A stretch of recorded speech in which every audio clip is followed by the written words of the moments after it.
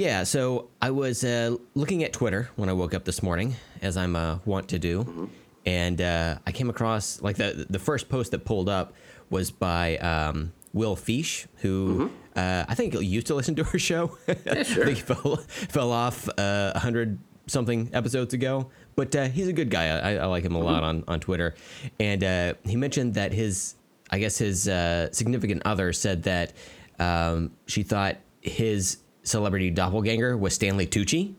I was like, nice. I love the Tooch. Yeah, right? I think everybody does. Yeah. Universally. You know? So who would you say is your celebrity doppelganger? Oof. I don't know now. I don't really... I haven't tried in a while. I have to say, because it obviously going by the cartoon drawing of me on the cover of this podcast that Brent so excellently did, clearly I have a beard and I am bald. But back in the day, I had no beard and I had hair in my head, and it was kind of curly. And around the time of Clueless, whenever I had that kind of hair, I think kind of my humor, I was compared favorably to Paul Rudd. That's very true. I can see it now. Clearly, right now, not very Paul Rudd-like, but back Give in the him day, a few years. Yeah. He'll catch up to you. Yeah. Come on, Paul, lose that hair. Just have the hair migrate down to the bottom. That's right. But now I'm not so sure. Do you have one for you? I think visually, like with my facial structure, I'd say probably Brad Pitt's abs from Fight Club. I see. Fair. Yeah, I see the definition in your face that kind of matches that. Yeah, if I angle my chin up, I think you can see. Oh wow! Wait, do it again. It's totally there. I can totally see it. And then if I make a frowny face, I'll look like Ed Norton from. We'll go with the same movie. I almost said a different movie that would be problematic, but yeah. Primal Fear? Sure.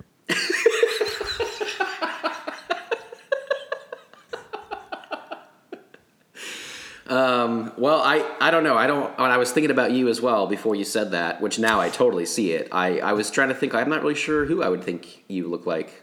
So when I was younger and I was living the good life, working at Pizza Hut during high school. Oh my God. Can you imagine working with pizza every day? Oh, it was truly a paradise. Oh, that sounds great. I was truly making it great.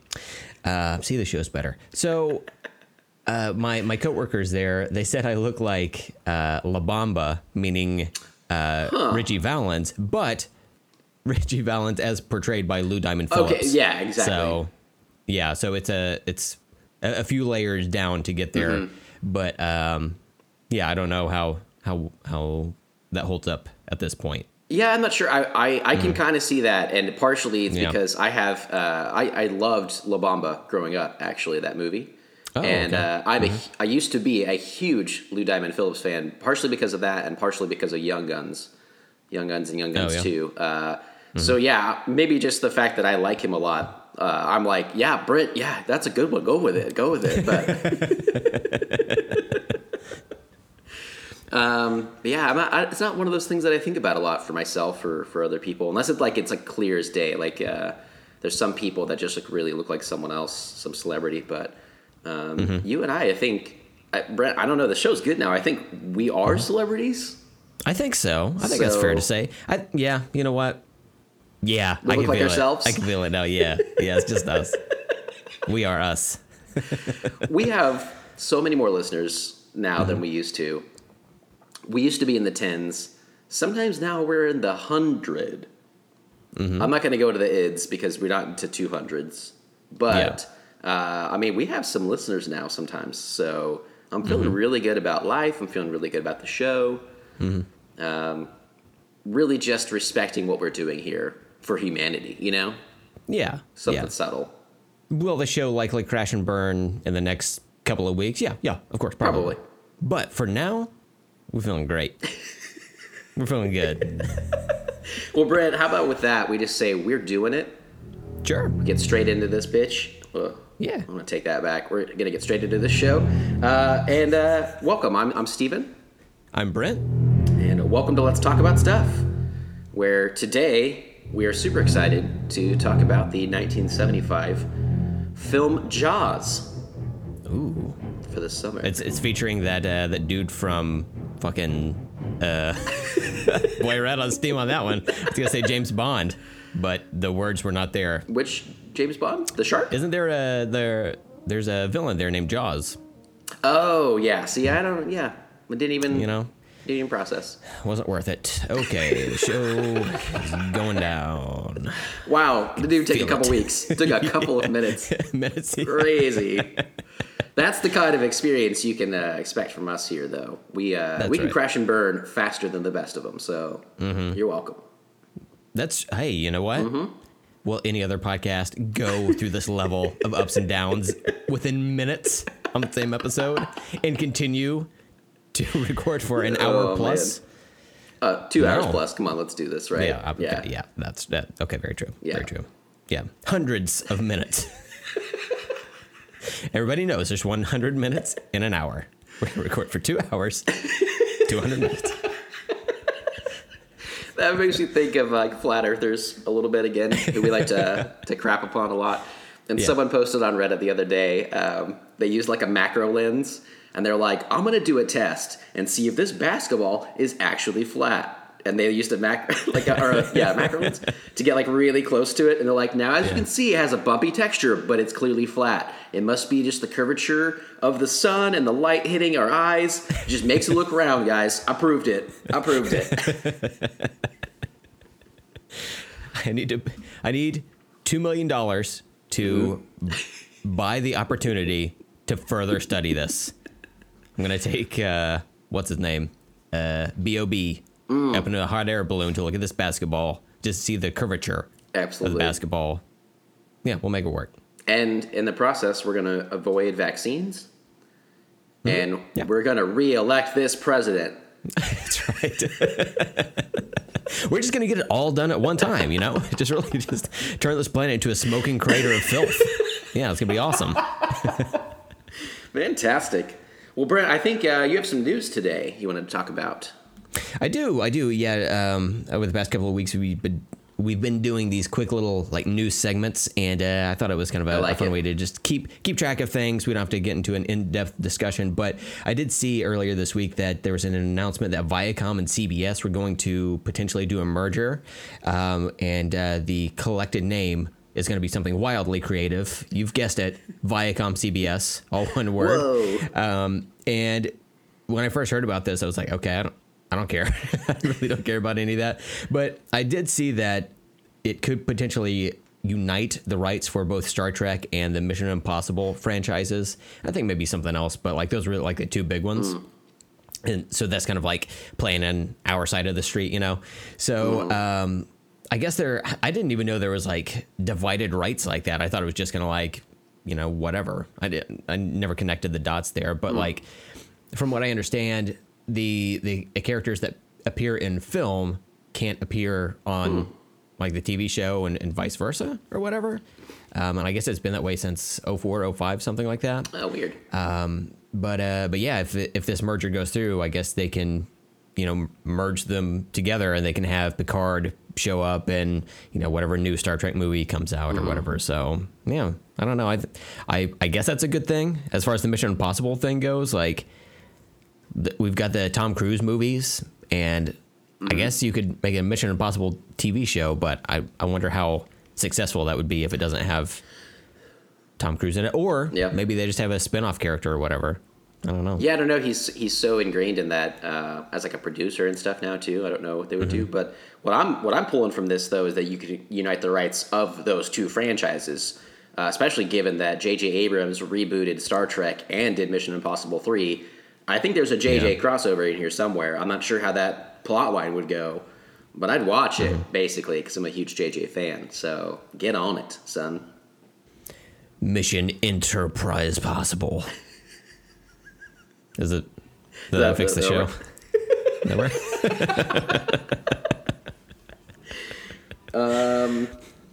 Yeah, I don't have a good one to follow it up with. Okay, cool. All right. So we'll move on to the next one, which is there's a rumor. This is a rumor, but it's possible that Ewan McGregor is reportedly in talks to return as Obi-Wan Kenobi for a Disney Plus streaming show. And I want to get your thoughts on this because I think people kind of generally like him as a younger Obi-Wan Kenobi. Mm-hmm. He was just in like bad movies. So what are your thoughts on that? Oh, I'm down for this. As the Star I almost said Star Trek. Fuck. Gotta rescue this. Wait, Star Trek. Fuck. Okay. All right. Okay. They got some weird aliens there, and some tribbles. All right.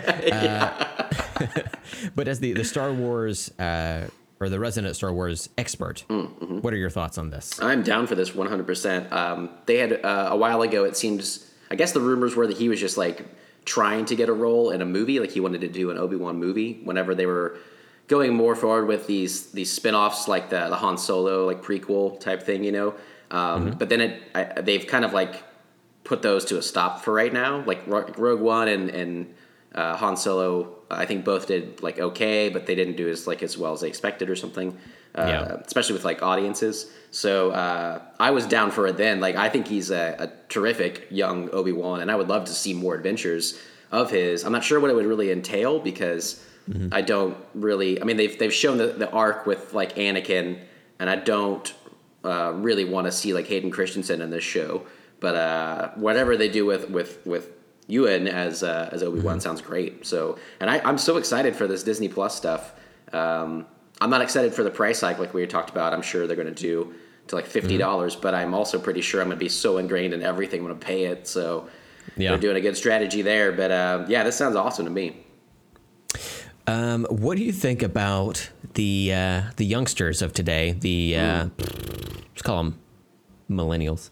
How do you feel about them not only defending the prequels as quality films, but also saying that Hayden Christensen is a good actor in them? I don't agree with that. I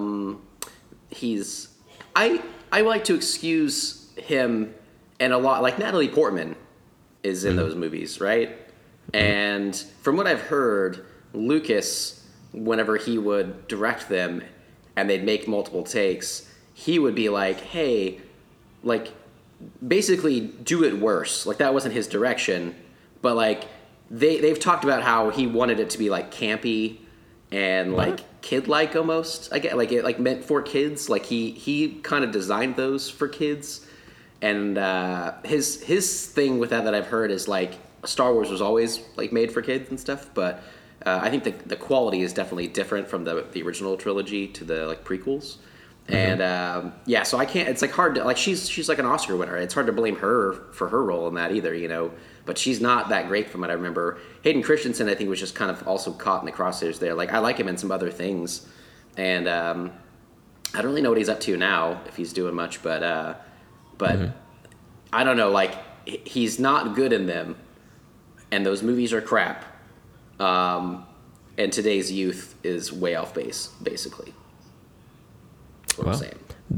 There you have it. Thank you for joining the show today. Is that like our biggest user group? Is that the people that listen the most? That's going to be upsetting. I doubt it. I don't know. If you're a millennial listening to this, hit us up on Snapchat or FaceApp. Just FaceApp us, the old person of yourself. That way we know you're young. This is curious though to me too. I consider myself a millennial. I'm in that age group. Do you consider yourself like what?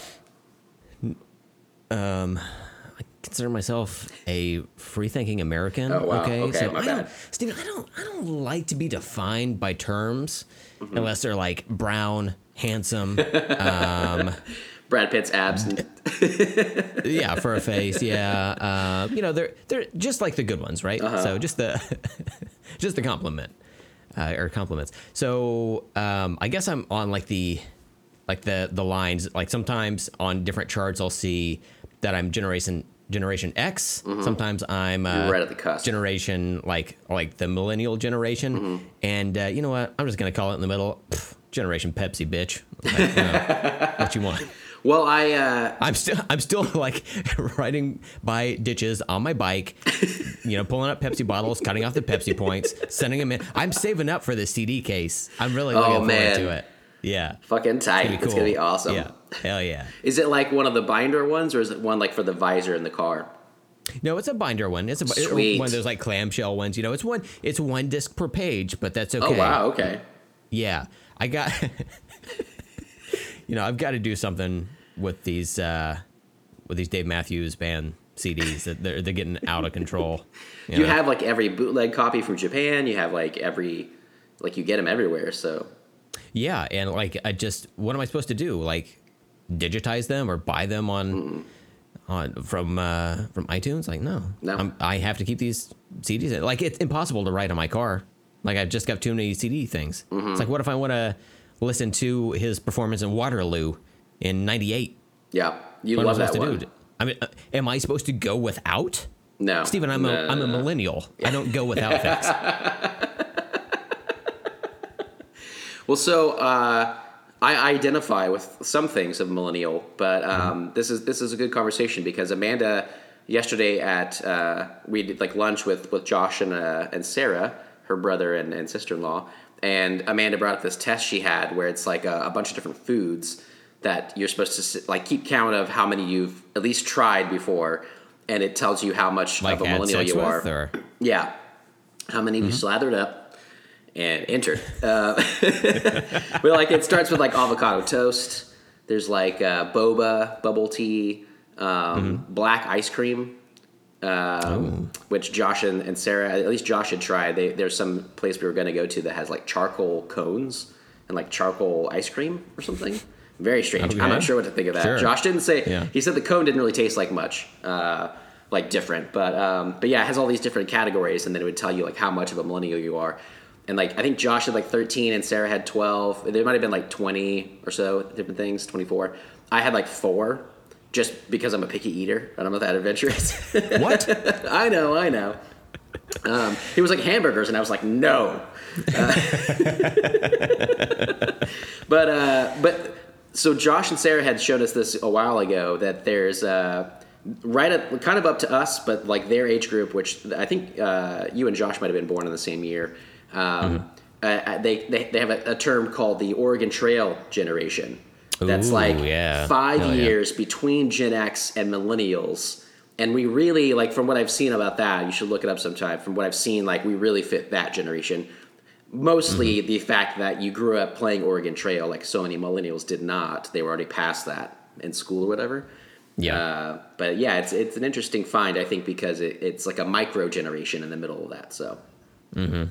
Yeah. Anytime I hear somebody mention that I feel like I'm dying of dysentery, I'm like, I know you. I feel like we're on the same wavelength. Yeah. You've got cholera? Yeah. Oh, yeah. Oh, it's so nice. I know I keep going on tangents, but I have a story about dysentery I just heard about. Oh, totally randomly. Someone had posted on Twitter a cute little video of the duckling that they just got following them around. And Ethan Embry, who is an actor I love, who was in That Thing You Do, responded to it randomly and said, on the set of That Thing You Do, I also had a pet duckling, and I let it eat from my mouth, and I contracted dysentery. And he's like, during one of the band filming scenes, I shit my pants. No joke. And he said, and the only person who had a shower in their trailer was Mr. Hanks. So he had to go in there, and I haven't seen that movie in a little bit, so I don't really remember if Tom Hanks' name is Mr. White in that, but he made a joke about him being Mr. White because Tom Hanks had just had his trailer refitted completely floor to ceiling in white with like white leather. And so he was like, they had to lay down an impressive amount of cardboard for him to like waddle to the shower. Oh my God. Yeah. And then that sparked Amanda and I being like, the only time I've ever really heard of dysentery is because of the Oregon Trail. I don't even know what it is. I don't know how he contracted it from a duck. I don't understand that. But don't let them eat from your mouth, apparently, or you shit your pants on stage. Wait a minute. So in the game Oregon Trail, were they letting ducks eat out of their mouths? Maybe. I don't remember. It's been a while. It seems like a fowl-related disease from what I could tell. Like, I think we can confirm that, right? So I'm going to have to talk to the clergy at the Duck Church. Oh, that's true. Yeah, because You share water fountains. Yeah, they've requested that I let them eat out of my mouth. So... But you haven't yet? Yeah, I've been doing it. Oh. It's a lot of pressure, when they're all like standing there, honking at you. I'm just like, well, I guess I should do this, because I got to pay the bills, but like it's a little bit uncomfortable. But Yeah. I don't know. I mean, And, good like, luck yeah, with the dysentery. I've been shitting myself constantly for about 3 weeks, so I just thought it was like I had eaten too much cheese. But now I'm starting to wonder as I cough up feathers on a regular basis.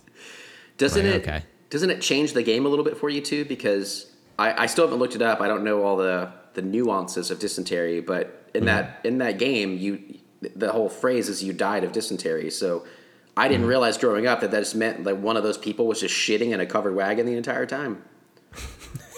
Yeah. It really changes it up for me, Yeah. They shit themselves to death, which sounds Yeah. horrible. Ugh. Yeah, Big John just refused to go outside of the wagon.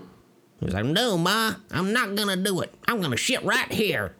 And that's what he would do. And then there goes little Susie. Oh man, fuck. She Yeah. she died of dysentery because she was covered in a mound of poo, a la the poo that Ellie sticks her hand in Jurassic Park from the Triceratops. Wow, Yeah. she was trying to that save was the her. one that was the actual poo from Oregon Trail. Wow, all the connections. I didn't realize that was connected with Jurassic Park even. Yeah, they like got way off course, going through Isla Sorna or whatever. Yeah. Seems like the scenic route, for sure. But yeah, poop. Enjoy your breakfast. Well, anyway, Ewan McGregor, Yep. Obi-Wan, Disney Plus. We'll see how this plays out. I forgot we started talking about I know, that. right? It went on a lot of tangents. I told you. Yeah, it doesn't seem like something we'd do. Nah. Okay, so that's pretty much all I've got for the news, and I don't Sweet. think we have any other little bits of pop culture or anything. So should we just swim into the mouth of this great white? Absolutely. Brent, I'm very excited because I want to give our history of Jaws a little bit. I don't remember the first time I saw this movie. It's just always kind of been a part of my life. And as I got older and got more into film, I started really gravitating towards the films of Steven Spielberg and realizing the impact they had on my childhood. And as I got older, I just started realizing the quality of those films and how good of a filmmaker he was, and they just grew on me. And this was one of the main ones that I've loved for years and years. But as I understand it, you haven't seen this since you were a kid, is that right? Yeah, not all the way through. I remember seeing this when I was like, I don't know, I was super young. I think like the last time I remember seeing this, I was like maybe 10 or Okay. 11, something like that. But before that, I think the first time I remember seeing this is at my babysitter's, but it was like with a like a family thing. Like they would have occasionally like a movie night or whatever. And I remember going over there to watch some movies with like my mom and I think like my grandmother or something like that. Anyway, so we watched it then, and I just remember like, holy shit, like it scarred me to the point where when I was younger, or I got a little bit older. From that point, we had a swimming pool, an above ground swimming pool. I was like, I'm going to go swimming. And it's like summertime, so I was home by myself. I thought, I'll go swimming. I got in the water. I got about like 3 steps down on the ladder, and I was like, well, there's a fucking shark in here. Like, it doesn't make any sense, but it's just like a primal, deep-seated fear. Absolutely. That's in my bones. It's a lot of people's bones that way, yeah. The fear of going swimming after this movie was very palpable, I hear, from the 70s on, so. Yeah. It's like crazy. There's the great shark hysteria, There was actually, when I was going through the Wikipedia, looking at different facts and stuff of the movie and writing down some stuff, there was one, I'm scrolling through to get there right now, but there was actually this like study or whatever done about this movie because at least one person was said to have a case of cinematic neurosis derived from this movie. She was 17 years old, and basically it exhibited in mental health disturbances after she saw the movie. This is true. Holy shit. Where after she saw it, it didn't it didn't like happen like during the movie. Basically, like she was kind of scarred from it, and then that night she started having sleep disturbances and anxiety. And a day later, she started screaming "sharks, sharks" and like convulsing. Like something about the movie like entered her brain and like really caused like real life anxiety. But it was so crazy, and there was like a case study about it after that. It was about that and The Exorcist causing people to have these cinematic neuroses, which is very interesting. I've never heard of such a thing. But even on a smaller level of not actual like mental health disturbances, everybody was just kind of affected by this movie. There's something about it that's so fucking creepy that it doesn't even matter like an above ground swimming pool in the fucking middle of Oklahoma. You know, you're like, there's got to be a shark in here. It's going to be swimming around. I can feel it. Feel it in my bones. It's just like this primal thing. Like it's, I don't know. And like ever since then, anything having to do with like underwater, anything like murky water, like, and even the swimming pool, like it was clear. Like I could stand at the top of it and see it was clear. But there's something about like being shoulder deep in water and just being able to see the top of it. And you can't necessarily, because of the light refracting off the top water, not being able to see underneath you. It's just, I don't know. Like I'm getting anxiety just talking about it. But let me tell you this. So I remember back in the day when the N64 came out, the Nintendo 64, you know, I wanted one so bad, and like some of my friends had one, and I had saved up money to buy the system itself. But this was the first like Nintendo system that didn't come with a game, so you had to buy one with it. And I like when it first launched, there weren't like a ton of games that came out, and I had heard some reviews about certain ones, and like so I had a couple to choose from. One of my friends had Mario 64, so I figured I would just borrow it from him. So I went ahead and bought Turok. The Turok game, which was like a first-person shooter type game, had dinosaurs in it. I was like, "Fuck yeah!" Yeah, right. So I get home, I open it up, I plug it, get everything set up, plug in the game. I'm playing through it, having a blast. Right. So I get through the first level, awesome. Second level, you walk a little bit, then you have to go into an underwater cave, and as you're diving down, there are these weird like dinosaur like swimming like creatures that come after you. I'm like, nah, son. So I turned that shit off. I was like, like dinner was ready at that time, and I remember just like sitting there with like my hand on my temple, just be like, oh fuck, like I want to play this so bad, but it's just stressing me the fuck out. Yeah, it really is. So I never played Turok. It's one of those that I always wanted to, but it's not one of the games that I got for it. And apparently didn't need to. I would have just been scared out of my wits as well, maybe. Who knows? Well, we've been seeing this commercial for 47 Meters Down Uncaged. And my wife was like, oh, do you want to go see that? And I was like, hell no. No fucking way. There's when we were visiting Denver in the last few years, one of the friends of my brother, Danny, he had actually won from Taco Bell, Brent's favorite. He had won a PlayStation VR system, like through one of their things. Like, you know, I know someone who actually won. It's crazy, but like a Virtual Boy. Like a Virtual Boy. No, have you seen? Awesome. Have you seen like the PlayStation VR? They have like a VR setup now that hooks into your PlayStation 4. Oh, okay. Sorry, I was. For whatever reason, I was thinking like Nintendo is still like I'm still traumatized from the Turok thing. But yeah, I know what you're talking about. Like the thing you wear on your face. Yeah. So it's like you put the mask on, whatever, and you hook it up to your TV so people can see what you're seeing. But in the thing, like you're in like 360-degree views of whatever. And one of the ones is you being lowered down in a cage. Oh God. Into the ocean. Shit. And at first it's really cool. Christ. Oh, Brent. At first it's really cool because it's like the coral reefs and there's like just fish and it's like all this, like there's like stingrays and stuff, which I love. So like it's really like pleasant. And then you just keep going and it's like not like a cave necessarily, but like it gets like smaller, like more like a trench. And then eventually they had already told me that eventually there are sharks, and nobody in the group, as far as I remember, had made it that far because it's so scary. Because you can just look around anywhere and you're in a cage and there's just the ocean, right? And I was like, I'm fine, it's fine. And I was like, this is really cool because it's a pretty unique experience to have the VR and stuff. And then I'm going down further and further, and my anxiety started picking up before I even saw the sharks. The water just got darker. You couldn't see as well, like as far out, and things weren't as colorful anymore. And I just noped the fuck out of there. I could not do it. So I think we kept it on the TV so you could at least see. But like I was like, I cannot be immersed in this experience right now. I will shit myself. I will have dysentery right now. Yeah. So yeah, I'm with you. It's some scary Get shit. that duck to eat out of my mouth. I got to get out of here.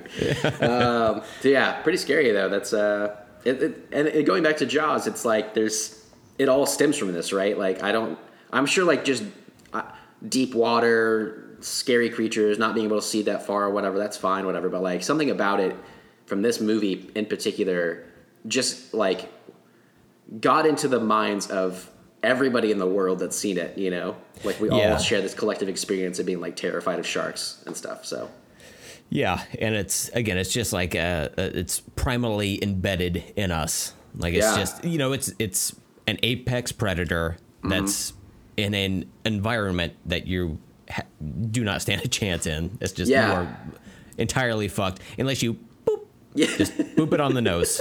Evidently, from what I hear. That's what I hear. Yeah. Yeah. Terrifying though, but I like this. I was reading some of the stuff about like shark groups, like shark enthusiasts, people that want to like help the endangered species and all that stuff or whatever, help conserve their species, and they're kind of mad about this movie because of like the negative stereotypes they've given about sharks, and it like spawned a bunch of there's like shark fishing competitions after this movie apparently, where people were like just like killing them left and right, which really sucks. But there was like, I guess a lot of like what sharks do actually in the wild is not very accurate in this movie, which is fine. It's just a Hollywood movie. But this stands almost as that, you know, as the like de facto truth that we all accept about sharks. You know, like I don't, I'm sure like people are into Shark Week. I'm not a huge like Shark Week fan on like Discovery Channel and stuff, but so I don't really know much about sharks. I know about sharks from this movie, and I'm terrified of them. And that's as much. I don't need to kill them. I just don't like to go in the ocean where they might be a whole lot, you know. So, well, that's the problem. We let these sharks into this country, and we all know they're murderers and rapists, and that's what they do, you know. Oh, get them out of here. Build that ocean wall, you know. Man, an ocean wall sounds very expensive. Will Mexico pay for it? We're gonna make Aquaman pay for it. You know, he's a king. Wow, he can handle it. He has that full gold suit or whatever, right? Yeah, man. Holy shit! It's made out of doubloons. Yeah. You know? So he can afford it. Yeah. He's got an octopus named Topo that can play the drums. Like what? He can just like rent them out for birthday parties and shit. You know, he's got money. I didn't know he had that. That sounds awesome. Oh yeah. In my head, I don't know what you're talking about. It could be from the comics. It could be from the movie, which you said you loved. But in my head, it's the scene from The Little Mermaid where they sing Under the Sea, and I just imagined it live action with Aquaman and his octopus friend. Wearing a sweater, don't wear it sweater, take it from me. Right? Yep. That's when I see. He gets cold, he puts on a sweater. And maybe that's why you didn't like the movie so much, because there was that musical interlude. I don't know. I haven't seen it. Yeah. There is a very, like, Little Mermaid scene in Aquaman. I mentioned it before where Mera, played by, oh boy, why did it leave my brain? What's her name? Oh, holy shit. I don't know who's in that movie. I forget. Like the main like lead actress in that movie. Okay. She used to like be married to like Johnny Depp or whatever. Helena Bonham Carter? What? No. Oh, she was married to Burton, right? Yeah. Right. I assume all of them are in a relationship. Yeah. I just assume it's just an open relationship. I can't think of her name. I'm gonna try to get your back and look this up right now. But okay. Well, anyway, she's like walking through like an outdoor like shopping area, and she's walking around. And she's like spinning around, looking at like humans and like what they do. Oh, they sell wares. Oh, one of them's brought me a Pinocchio book or whatever. Yeah, it was weird. It seemed very much like out of The Little Mermaid, and she has red hair in that movie. Did she have the seashell top? She might as well have. You know, pretty sexy. Amber Heard. Amber Heard, yeah. Who you're talking about, yeah. That was worth it. That was a nice detour. I think everyone enjoyed that. Yeah, so anyway, we're here talking about Aquaman. And, yeah, so going back to your history of it, you hadn't seen it since you're about 10 or 11. Kind of scarred you for life, like us all. And then you watched it last night, I assume. Yes, yeah, right? I watched it last night. We had a party of it was like a birthday party for like August birthdays for my wife's running group. Cool. So we went there and we stayed there up through like 10:30 or whatever. I got home. I was like, I'll start this. I'll be fine. I'll make it through this pretty easily. Yeah. So I just made myself a cup of coffee and was sitting there watching this. And I turned it on and it almost stopped me in my tracks when I saw the movie was 2 hours long. Yeah. I was like, holy shit, I didn't realize they made 2-hour movies. But That's reserved for podcasts. yeah, right? Oh yeah, we have to go twice as long now, right? Yep. That's a rule. It's a 4-hour show. No, yeah. So are we just getting into the movie discussion? Maybe not necessarily the plot, but are we talking about the yeah, the maybe we'll movie do some itself? non-spoiler, just kind of how we generally felt or kind of thing. Okay. Is that cool? So, yeah, non-spoilery. So I was watching the movies and, you know, I turned it on. Like I said, saw it was 2 hours. I was like, shit, this is going to be a struggle to get through. But this movie moves at a pretty good pace. Mm-hmm. Like it's like, even the slower moments are interesting. You know, there's like stuff happening and they just don't make movies like this anymore. Yeah. Where I noticed that there would be something happening in the foreground, but then also something happening in the background, kind of like toward the beginning of the movie where Brody answers the phone and then his wife and son are in the background and they're talking, but everyone's like in the same volume. Yeah. So they're all like talking over each other or whatever. So I thought that was interesting. But I think it all worked, and yeah, I really enjoyed it. I was really impressed. Yeah, cool. A few years ago, I pulled it up on Netflix, and we started watching it in bed. And this was like 3-4 years ago, and we started it, and we intended to finish it the next day, but we never got around to it. And I remember thinking at that point, I was like, man, this seems a little bit slow, and I just didn't seem to.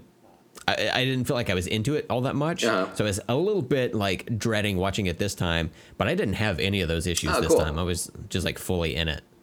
Yeah, I could see that a little bit.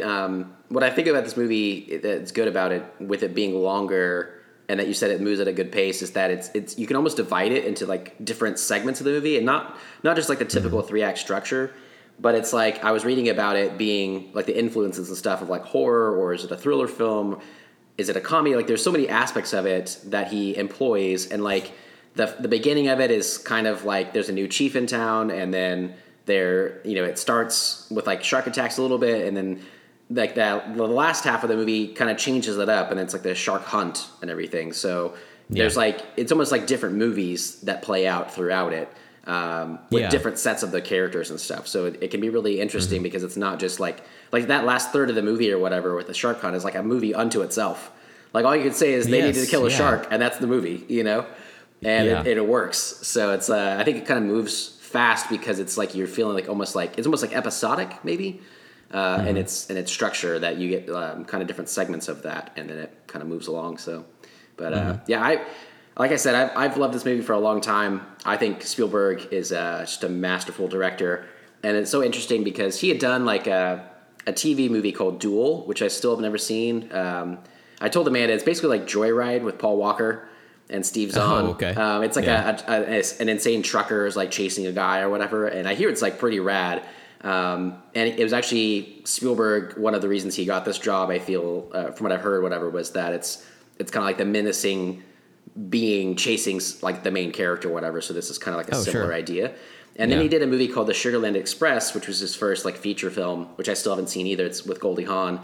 And then he did this. So this was like his big first movie. He was 26 years old when he started filming this, which blows my fucking mind. That's insane. Yeah. And he'd been, directing stuff since he was a little kid or whatever, home movies and whatnot, but still, like, this being the basically second major feature of a filmmaker, the first one that put him on the map, like, it's out of this world good for that, and obviously really put him on the map. One of the things I read was he was worried after the really troubled production, which I'll have some numbers about later on, about like budget and the length of time it went over for like timing constraints and stuff. He was just like, this is going to ruin me. I'll never direct a picture again. And someone said, like, if he'll do it and finish it, one of the producers was like, you'll be able to do anything you want to do for the rest of your life, the rest of your career. and this launched him into everything. He did do everything he wanted to do. So I just think it's a masterful achievement. And there's so many aspects of it that are just really fun. Like as I've watched it over the years, and I'll kind of just like take apart scenes. There's so many human moments in this. There's so many like dramatic, thriller, like horror moments. I still fucking jumped twice yesterday when I watched it, even though I know what's gonna happen. Yeah, it's just fucking crazy. It's so cool. So, I think it's important to note that this movie being so good so early in his career. And then all of the other incredible works that have come from Mr. Spielberg, they're great. But also, let's keep in mind, as mentioned on the previous episode, he did direct BFG, which, according to a person I know, was a piece of shit. Therefore, he is a bad director. I think we can all agree that's a totally rational way to look at everything. Absolutely. If something is perfect up to a certain point where something is not to your taste, it's terrible. And, that's a very internet way to look at things. Absolutely. And that person is right. And because of that movie, which I still haven't seen, because it's going to be so terrible, I'm disowning Steven Spielberg from this moment on. Mm-hmm. I do not like this film. No, Jaws was terrible. I was looking back at it. It's like, oh, you know what? Jaws is just a big friendly giant of the water. When you really look at it. Absolutely. And sure, some of these shots are masterfully done. The way they use color in this movie is incredible. The performances of the actors, all fantastic. But a scant 40 years from this movie, there's going to be a movie with a CGI giant in it. Ugh. Gross. It's an adaptation of a book that people love, and I think the movie was kind of middlingly received. Was it terrible? I don't think so, but this guy I know didn't like it, so yeah. Nice try, Spielberg. You ruined it all. You tried to pull one over on us. But guess what? We're not falling for it, baby. So, since we're still in history talk about this, about our time with this too, I talked to my parents last night and happened to bring up we were watching this movie. And so I asked them their interpretation of, the events as they actually saw them in 1975, going to the theater to see this. They, if I recall correctly, they married in 75 or 76. I feel like 75. Because of this movie? Because of this movie. They got married at Jaws the Ride. They both went in to see Jaws separately, but they happened to sit next to each other. But it got so scary they just held on to each other. And that was it. Love at first sight. Yeah. Absolutely. Yeah. And that's how it works. They got married at they got married whenever the kid, well, I don't want to get into spoiler, but someone dies. And that's when he popped the question. It was just a lovely event. Very romantic. The blood was raining down, it was very romantic. The color red obviously is very romantic. So it's just lovely. But yeah, so they didn't have a lot to say about it necessarily, but they talked about the feeling of watching this with a brand new audience in 1975 and everybody in the audience collectively jumping at the same moments.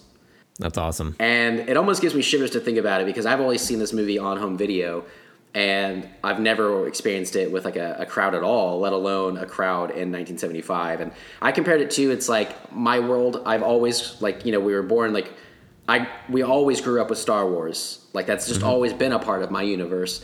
Right. I don't know what the world was like when that film took over the imagination of everybody in the world in 1977. Yeah. What an experience to have had, My older brother Danny remembers seeing Return of the Jedi in theaters. He was born in 79, I think. So he was just 4 years old or something like that. But that's one of his first theater memories. How cool is that, right? I don't have that thing with Star Wars or with Jaws. And just how cool that would have been to, this was the first, we'll get into this a little bit later too, but this is the first major blockbuster, started that whole blockbuster era that led into Star Wars being made and becoming the juggernaut it was as well. And it's just cool to hear, their little tales about what that was like seeing it for the first time in 1975. So sure. Pretty cool. Do you happen to have the cast list pulled up? Because there's not a massive cast on here. If you want to run through the cast, I've got a plot synopsis that I worked up. Fantastic. Very excited. Layout for everyone. So yeah, this was directed by Spielberg. Obviously, it was based on a book. Gross. I said gross. Yeah. It was based on a book called Jaws by an author named Peter Benchley, and it was actually sold before that book came out, and they were creating the movie. So he did the first run of the screenplay, and then Carl Gottlieb is another guy. He was listed on the screenplay. A bunch of other people did some uncredited rewrites and everything.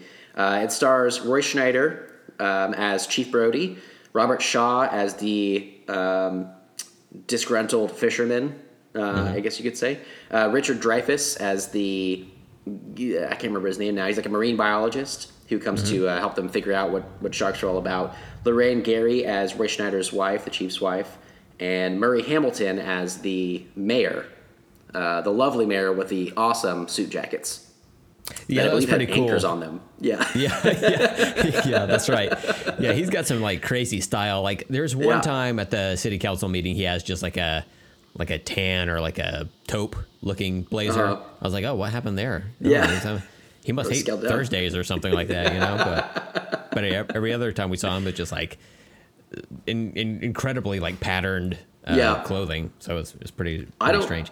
I don't know that. And that seems kind of like a 70s thing. I don't know that anybody can pull that off now, except for that dude. If he's still rocking that, I think he can pull it off. But he was definitely a character in this movie. Right. Yeah, his suit jackets alone were a character in this movie. All right. So you have a cool plot for this, huh? Yes, I do. So as I was watching it, I was like, I wonder what because I don't exactly remember what the plot was, other than there's a shark that's trying to kill people, or like who has what role or whatever. But as I was watching this, I was like, okay, I think I've got like a general like plot outline if people have never seen this. And it's like you were saying, the movie's been around forever. So I'm sure people have seen this, but just in case they haven't seen it in a while or have never seen it, I believe it's available to stream on Netflix or something like that. I don't know. It's around. Just walk outside your house and start screaming, Jaws! Yeah. And someone will hand you a VHS. Yeah. What you do with a VHS is up to you. Yeah. So, you do what you got to do. So here's the plot that I've come up with. Awesome. The chief of police of a small island town must deal with bureaucracy while attempting to apprehend an aquatic serial killer. Fantastic, dude. Yeah. Man, right? That really sells it. And look, there's some other things, like you said. There's a marine biologist and a salty sea captain dude that come into play. But for the most part, that's kind of like the general thrust of the movie. Absolutely. Besides the shark thrusting itself through the water. And into our hearts. Ooh, and butts. Well, so do you want to go ahead and get into some spoiler talk? Sure, yeah, let's do it. Sweet. So here be spoilers. Batman shows up. When Batman showed up, I was like, first off, where's Robin? He's got to show up later on, But I just didn't. I don't know. Like the Cape Crusader, Chief Brody. There's just two strong characters there trying to figure out a mystery. I wasn't sure that it was really necessary, but it worked. Well, I mean, when Batman's in the water, you're like, oh fuck, Batman he's gonna die at this point. But then you're like, oh wait. I bet he's, in about that time, reaches in the utility belt. Boom, bitch. Shark repellent. Oh, yeah. Isn't there like a real thing about that from the old show or something? Yeah.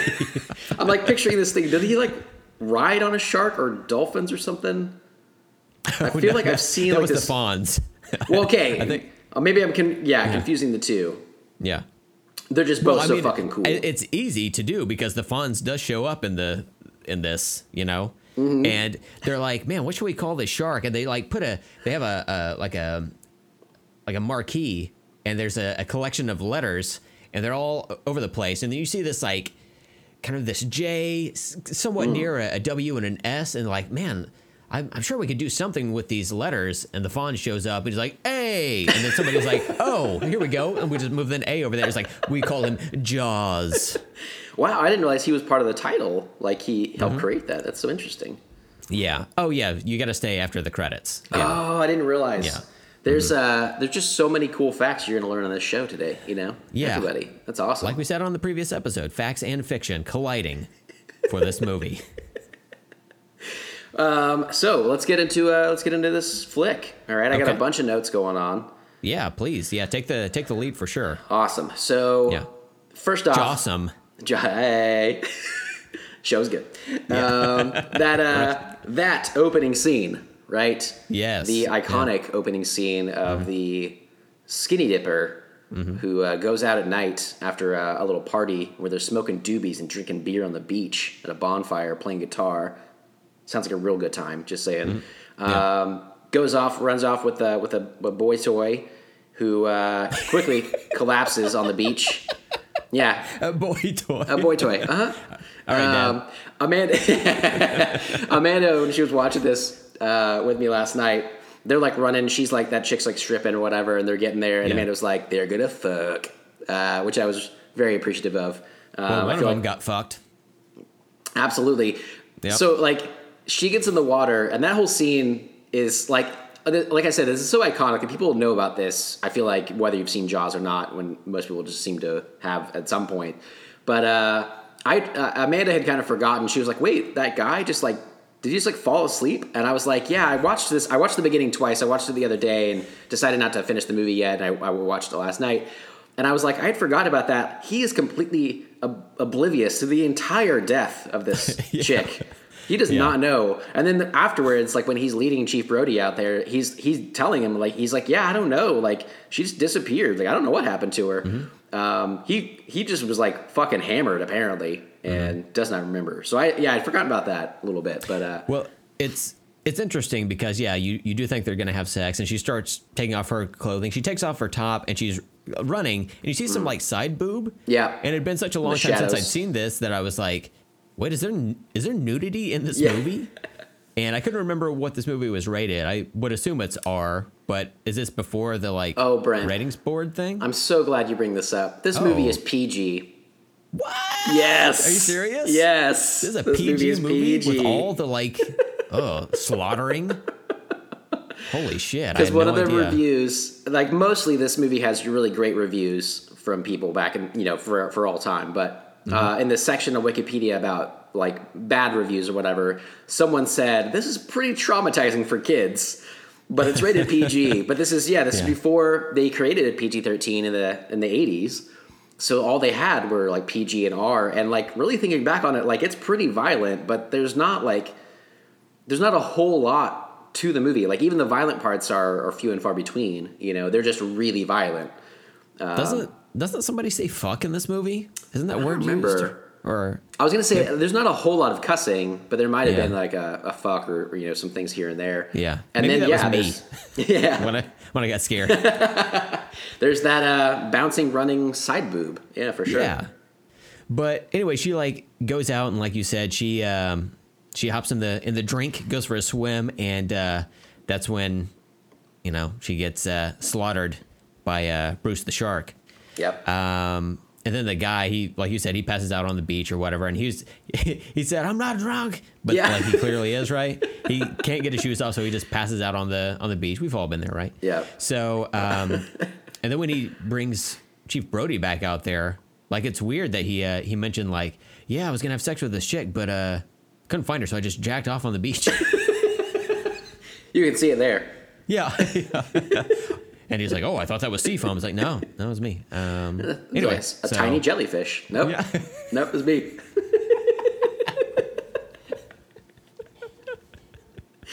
Yeah, it's interesting for a PG movie. They would put that in there, but it's definitely there. And they hold on the jizz rope for a while. As the moonlight glistens. Yeah. Yeah. Pretty, it's really well shot. Yeah, it's really well shot. You can't deny it.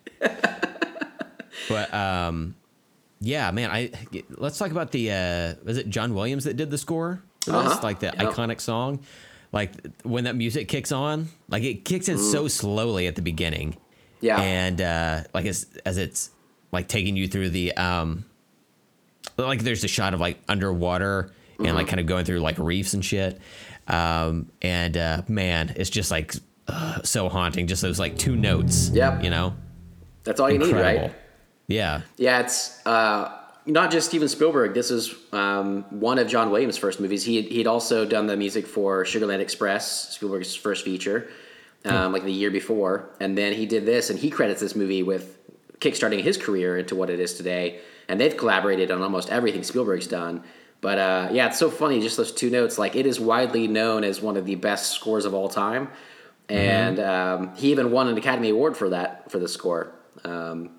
It's just iconic. It's fucking haunting. Everybody hears that, and like you can still like to this day, like people just do that like duh, and everybody knows what that is. You know, that's so crazy, but it works. Simple. Yeah, you hear that on a fucking oboe or what is it? One of those tuba things. in the thing. A tuba? It's a tuba. It's not a tuba. I set it up. You spiked that bitch down. It was so fucking good. We got a Maverick. All right. So I'll let you pick it up from there. All right. Yeah, just to recap real quick, because that scene is really cool.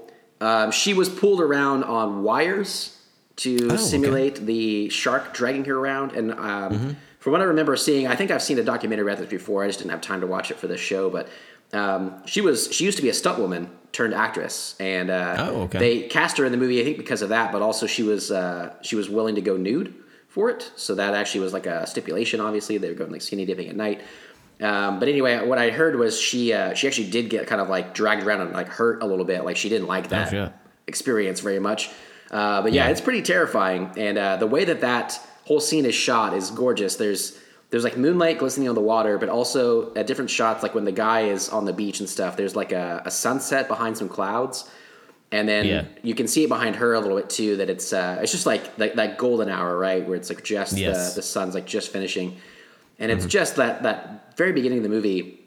It was a big part of the marketing campaign when I was reading about it, that the iconic poster as well of the shark coming up below the woman, and that like first scene, and then those notes, those two notes from John Williams, like sold the movie. And man, it starts off so fun because it's like they couldn't get the shark to work all the time on set, and so you don't even see it. You don't see anything in that scene. You don't even see her like really any blood or anything because it's at night, you know. But it sets the tone for the whole movie, and it's so fucking terrifying. So just really masterful again. Yeah, when you say they couldn't get the shark to work, like there's an animatronic shark that they had that they would use for like certain scenes, and you see that in the movie. But yeah, from what I understand, it's not. They couldn't use it as often as they wanted because of it's like a robot in the water, you know. Yeah. So yeah, you don't see anything, but I think it works to the movie's benefit that you don't see it early on. And a lot of people references like, you know, we're going to do this like Jaws where you don't see the killer till the very end or whatever. But it works so well in this because you do get to see the shark quite a bit at the end later on. So it's worth the wait for that. Yeah. And there are certain parts in this movie where, especially later on, when you see the shark, where you see something in the water, you're like, oh, that's cool. That looks real. And then I'm like, wait, that's not CGI. They didn't have CGI back then. So I don't even know how they did it unless they had like a separate shark that was like made for like full body viewing, like slightly underwater, you know? Yeah, they had 3 different versions of the shark, the animatronic shark. They were all called Bruce, which is named after Spielberg's lawyer, apparently. Bruce. But they had one that was on like a gimbal on the bottom. So it was the shark, the belly was just removed. And that's where it was like hooked on to like something to make it move or whatever. So like most of the shark could be seen from the top and the sides and stuff. And then they had a left flank and a right flank version where the other side of it was cut out. So they would have the animatronic parts. And they had like, I think it was like 14 or 20 different guys working parts of the shark at the same time. Holy shit. Which is crazy to make it do whatever. So they had like, you could film it from the right or you could film it from the left. Those are like the 3 versions. And then they said that they had so many troubles with it because obviously they're just in salt water. So they'd have saltwater erosion against the electronics. The neoprene covering of the shark is supposed to be water like resistant, but it would take on the water and the whole shark would just swell and like look gross or whatever. They would have one I didn't expect, but it makes total sense. They would get caught in the forest of seaweed on the ocean floor. Wow. So like all the different stuff moving it around would get caught in there and they'd have to like spend time doing that. So Spielberg had talked about, and some of the reviews and stuff I saw, or the interviews and stuff, that he was kind of going more for like a horror film that was going to be more like schlocky, like more, you were going to see the shark all the time throughout it, and it was going to be like goofier, basically. But then he couldn't, and it ended up becoming this great decision because it became more like Hitchcockian, where you just don't see anything and the tension builds forever. And that becomes like what this movie is based on, is like you don't see it all the time, and then you see it later on, and it's still fucking scary. Like they do a great job, like you said, of it just looks fucking good. Yeah. And then they also had some live shark footage that was shot by some people in Australia that are like shark people, whatever. So like some of the scenes were actual sharks that they would use like more like miniature things around them to make them look bigger, like miniature boats and stuff. But yeah, they did a good job of like mixing everything together and making it look so fucking terrifying and real. Yeah, they really did. I was really impressed with like, how did they do that? Like, you know, like I can't even imagine watching this in 75 and seeing all this and just like the spectacle of everything. Like somebody built 3 different robots to look like a shark just to shoot this movie? Like here in 2019, that still kind of blows my mind that was a possibility. Totally. Like somebody did that to make entertainment, you know? Yeah, right. That's insane. That's insane to me. And the cost of the production ballooned over time as things kept going longer and longer. But from what I saw online, the sharks themselves ended up costing $3 million in 75 money, you know. So it's like they were like expensive for just like for one movie, right? Like for entertainment, it's pretty fucking crazy. So holy shit, they really went there. So next note I had was just a fun one that I had seen recently. There's a video on YouTube that's really cool. I think it's like from like GQ or something, that is with the Duffer Brothers of Stranger Things. It's like a 30-minute video that they go through most of the Easter eggs that they put into Stranger Things, most of the stuff that it references. And one of them that I loved was Hopper's car, his like SUV, and Stranger Things is mimicked from Brody's truck in this one, like the coloring. Oh yeah, right. Yeah, it's got like the white stripe on the side, and then like it's like flanked almost like a tan, I guess, or whatever. But Brody's truck has always been fun. I don't know why. I've always loved it since I was a kid. I really loved like Jeeps when I was a kid. I always wanted like an open air thing. He has this like truck though with like just like a roll bar, and it's just all like open. And I was like, that's so weird, but it's awesome. I love it. So it's very like fun. Beachy, you know? Yeah, absolutely. Yeah. Yeah. And I guess because I didn't grow up around beaches and stuff, I just thought that was probably everywhere around beaches. I don't know, but it seems like it rains, right? There, like it seems like that would be an issue, but you know, whatever. You just cover your seats. It looks fucking cool though. Hell yeah. So the next note I have is, you know, basically the generic plot, to go a little bit more than your awesome description of it, is Chief Brody was like a New York cop. He wanted to get his family out of the city. I think especially what I've heard of New York in the 70s was when it was like awful, just like dirty and gross and crime ridden and stuff. And so he was dealing with a lot of like homicides and all this horrible stuff there. Couldn't trust his kids by themselves. So he moves out to Amity Island in Massachusetts to become the chief of police there. And where nothing happens, he says at one point that there's never been like a murder or even like a gunshot or like victim or something like that. I think I remember what it was like in like 20 years or whatever. So he wants like the quiet life. Unfortunately, he moves there right during the worst shark attack they've seen in 100 years or something. So he's dealing with that. Like you said, he's dealing with the bureaucracy. He has to deal with the mayor all the time. Everybody's making their money on the visitors that come out to Amity Island for the 4th of July weekend and the rest of the summer. They don't want to shut the beaches down, but they find this woman who was killed by the shark. They don't close the beaches because of the money and stuff. And then it keeps progressing over the week that it keeps killing more and more people. So the next death that we see is he's with his kids and his family, and everybody's family's on the beach, and he's terrified of the water as well. Like that's a fun fact. I like this movie, or fun like character thing, that he doesn't like the water at all. He's afraid of drowning, and so he doesn't even go out in the ocean generally at all.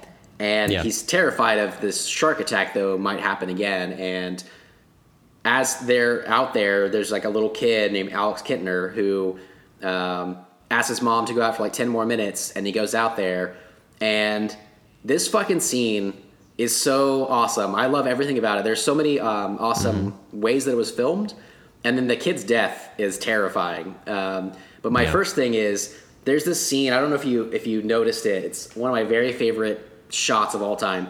There's a scene of Brody on the beach in his little beach chair, and it shows him at like a wide angle, and someone passes by the frame, and it's just a closer angle of him. So instead of like a zoom, or instead of like an edit from a different angle, it's the same framing, it just gets closer, and then another person crosses in front of him, and it gets closer, and it's all really quick. It's just like one person, wham, and it just goes in, and it's so like fascinating to me. It's just beautiful. And then he's like watching all the kids out in the ocean and stuff, and you see kind of like I think you just see like a little bit of like the dorsal fin and like a little bit of the shark like shape, like the darkness of it, and the kid kind of go under, and an eruption of blood just goes up. Yeah, so much.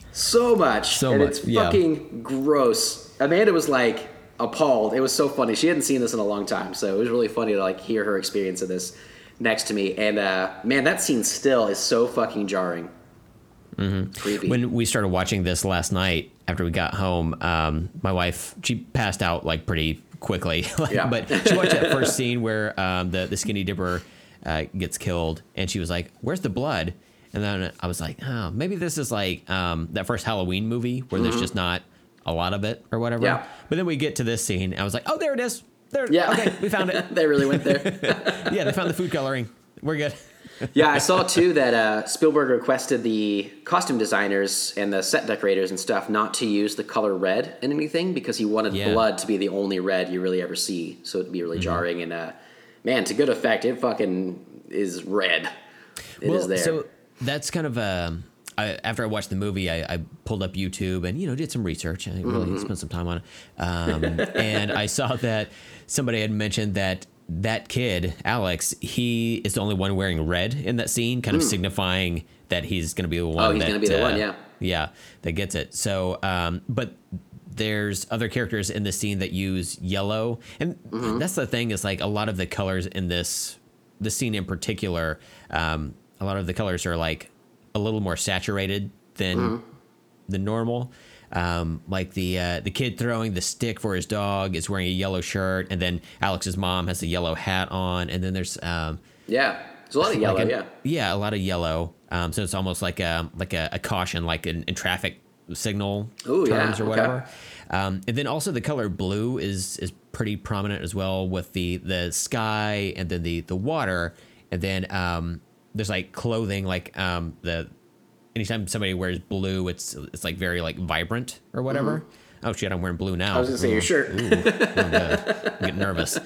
But it's just a really nice balance of all of that, because a lot of the other colors are like earth tony and whatnot. And even though this is, like you were saying, it's kind of like a mixture of horror movie and then like sometimes a comedy or whatever. Like if it is classified as a horror movie, which people tend to gravitate toward, this is like, it primarily takes place during the day, except for that opening scene, I think. And then it's all these like vibrant colors and very like kind of earthy, but like saturated on like the primary hues. So it's very interesting to look at it as a horror movie, because it's atypical in that way. Yeah, for sure. Being so that's what makes it so terrifying too. Like anything you can do in the daylight and still be terrifying is like extra, because they're not even like relying on the night, Because you think it's like, it's safe. Yeah, it's exactly. During the day, all the lights are on. Carl Winslow has turned on all the lights for all of the good little boys and girls to see.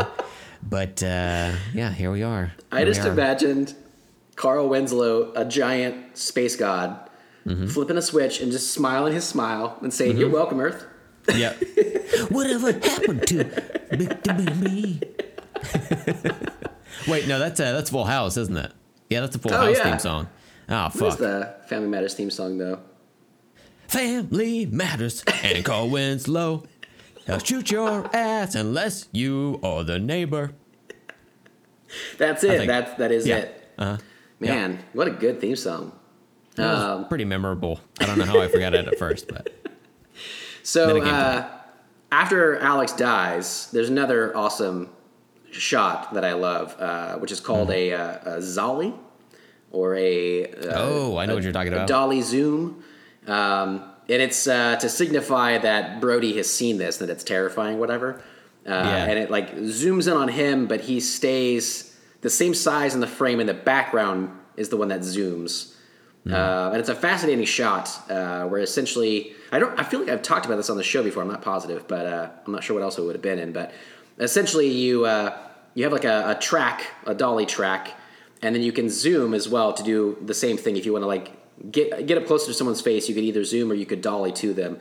And if you combine those and do them opposite, if you move forward on the dolly and you zoom backwards, the person will stay the same size and in the same portion of the frame, but the background will rapidly move. And it's this really cool effect that I don't know if this is I think this is one of the first movies that did it, if I remember correctly. But it's such a great visual indication of this scene, of like the terrifying nature of what he's seeing. Yeah, it's so fucking cool, man. I just love this scene.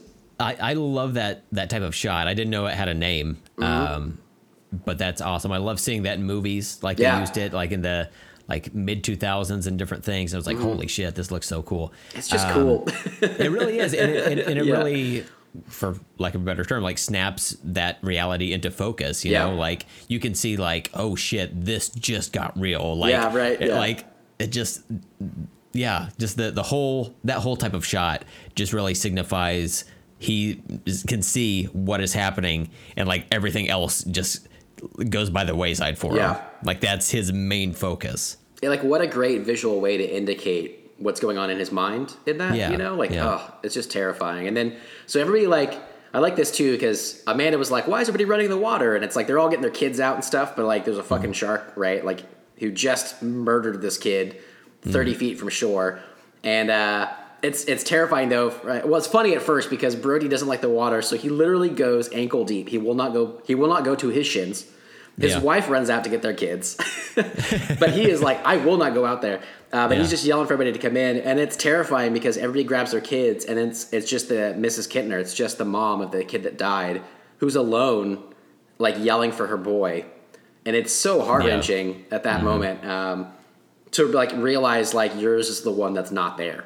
And then, you know, like you don't know until that point it's chaos, but man, it's just so hard to watch.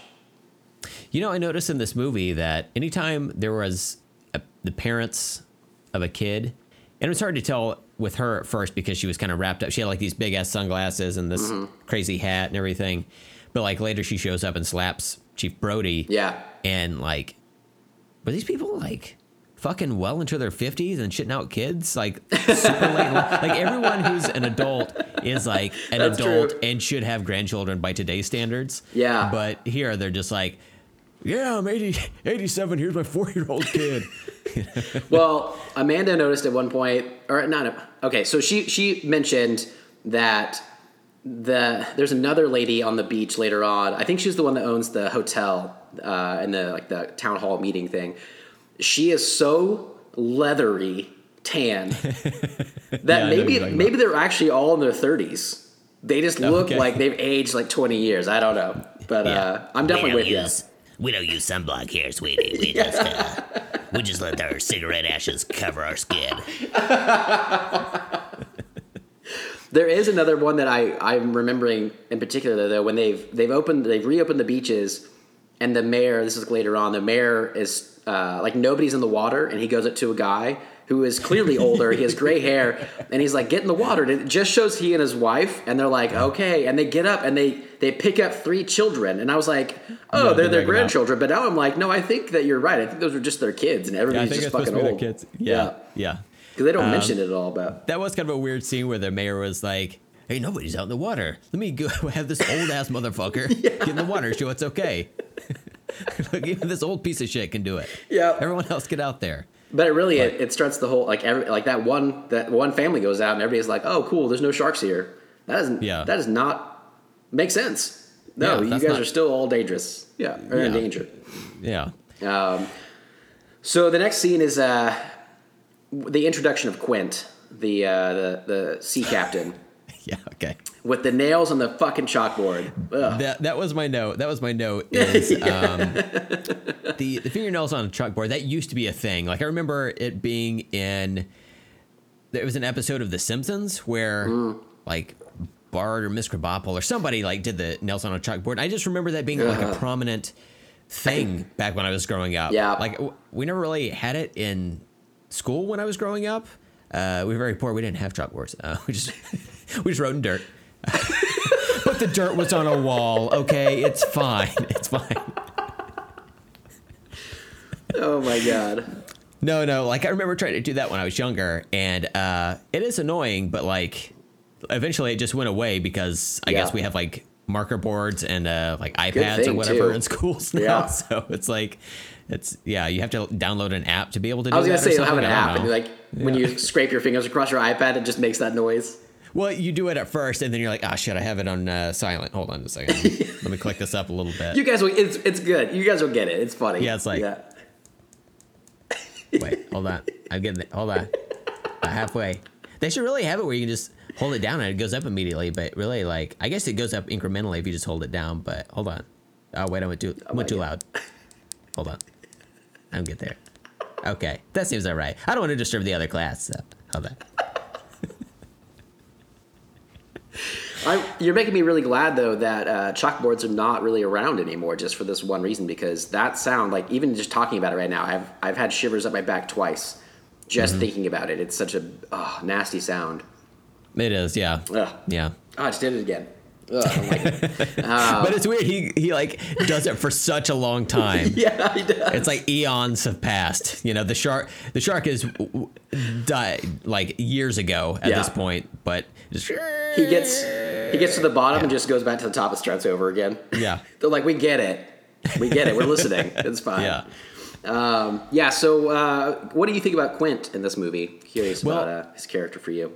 First of all, I was confused by his name because at first I thought his name was Quinn, but then later on somebody said Quint, and I thought they were like trying to say quaint, and I was like, You're quaint. I was lost. I was like, wait, what? I was like, through context, I was like, no, they're talking about a person. So I was like, wait, man. is his name Quint? Like I've heard of Quentin, but I can't recall hearing the name Quint before. Not like I said, yet. I've heard the name Quinn, but I was kind of Dr. confused Quinn, by it. But medicine woman. yeah. Yeah. Yeah, exactly. That's my point. Thank you for proving my point for me. There you go. Yeah, absolutely. Yeah. So yeah, he's like just like a salty, like you said, salty sea captain. What do you think about this guy?